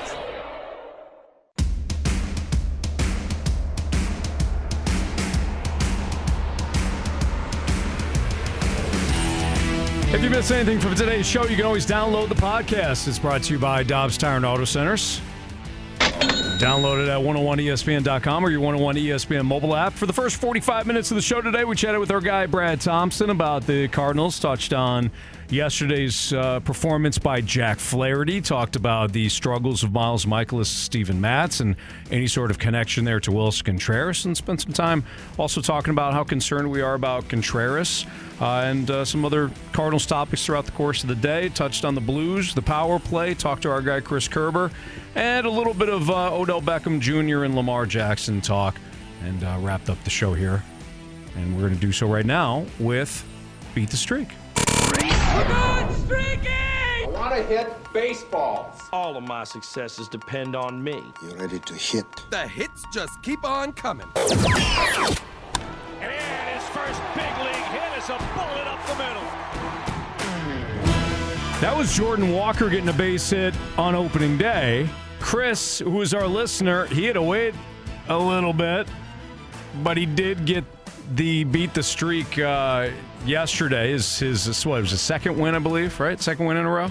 It was, yes. So Chris got his second win in a row with Jordan Walker. Again, he got the hit late. I didn't have to wait long. Paul Goldschmidt got the hit right away.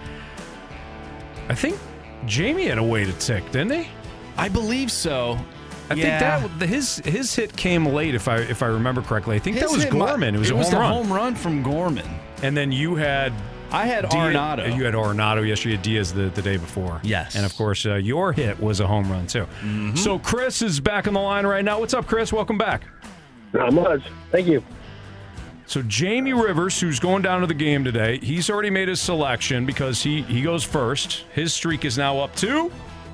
It's at 6. 6 now for Jamie Rivers, and he took Paul Goldschmidt. So Paul Goldschmidt is off the board. Jamie's going to look for his 7th consecutive Beat the Streak hit. Marsh, you are at 5, correct? I am at 5, yes. All right, who do you have? You're up next. This is tough. So I was thinking Brendan Donovan, but clearly that didn't work out the first time. And then I was thinking Wilson Contreras because he's due, but I also don't want to risk that. And when I look at the Pirates, I don't want to go with a Pirate. So I'm going to go with Alec Burleson. Alec Burleson is my guy to get a hit today. Okay, so Chris, you do not have Paul Goldschmidt or Alec Burleson as an option. Who would you like to go to? I'm going to go with the Canadian, Tyler O'Neill. Okay, there you have it. Tyler O'Neill for Chris, as Chris goes for 3 hits tonight.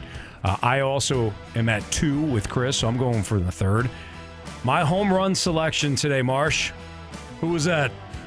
Your home run selection. I don't know. You tell me, Anthony. Nolan Arenado. And I'm going to go right there, too. Nolan Arenado.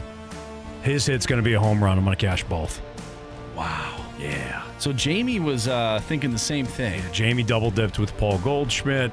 You have Alec Burleson for the hit. You have Brendan Donovan for the home run. I did not double-dip.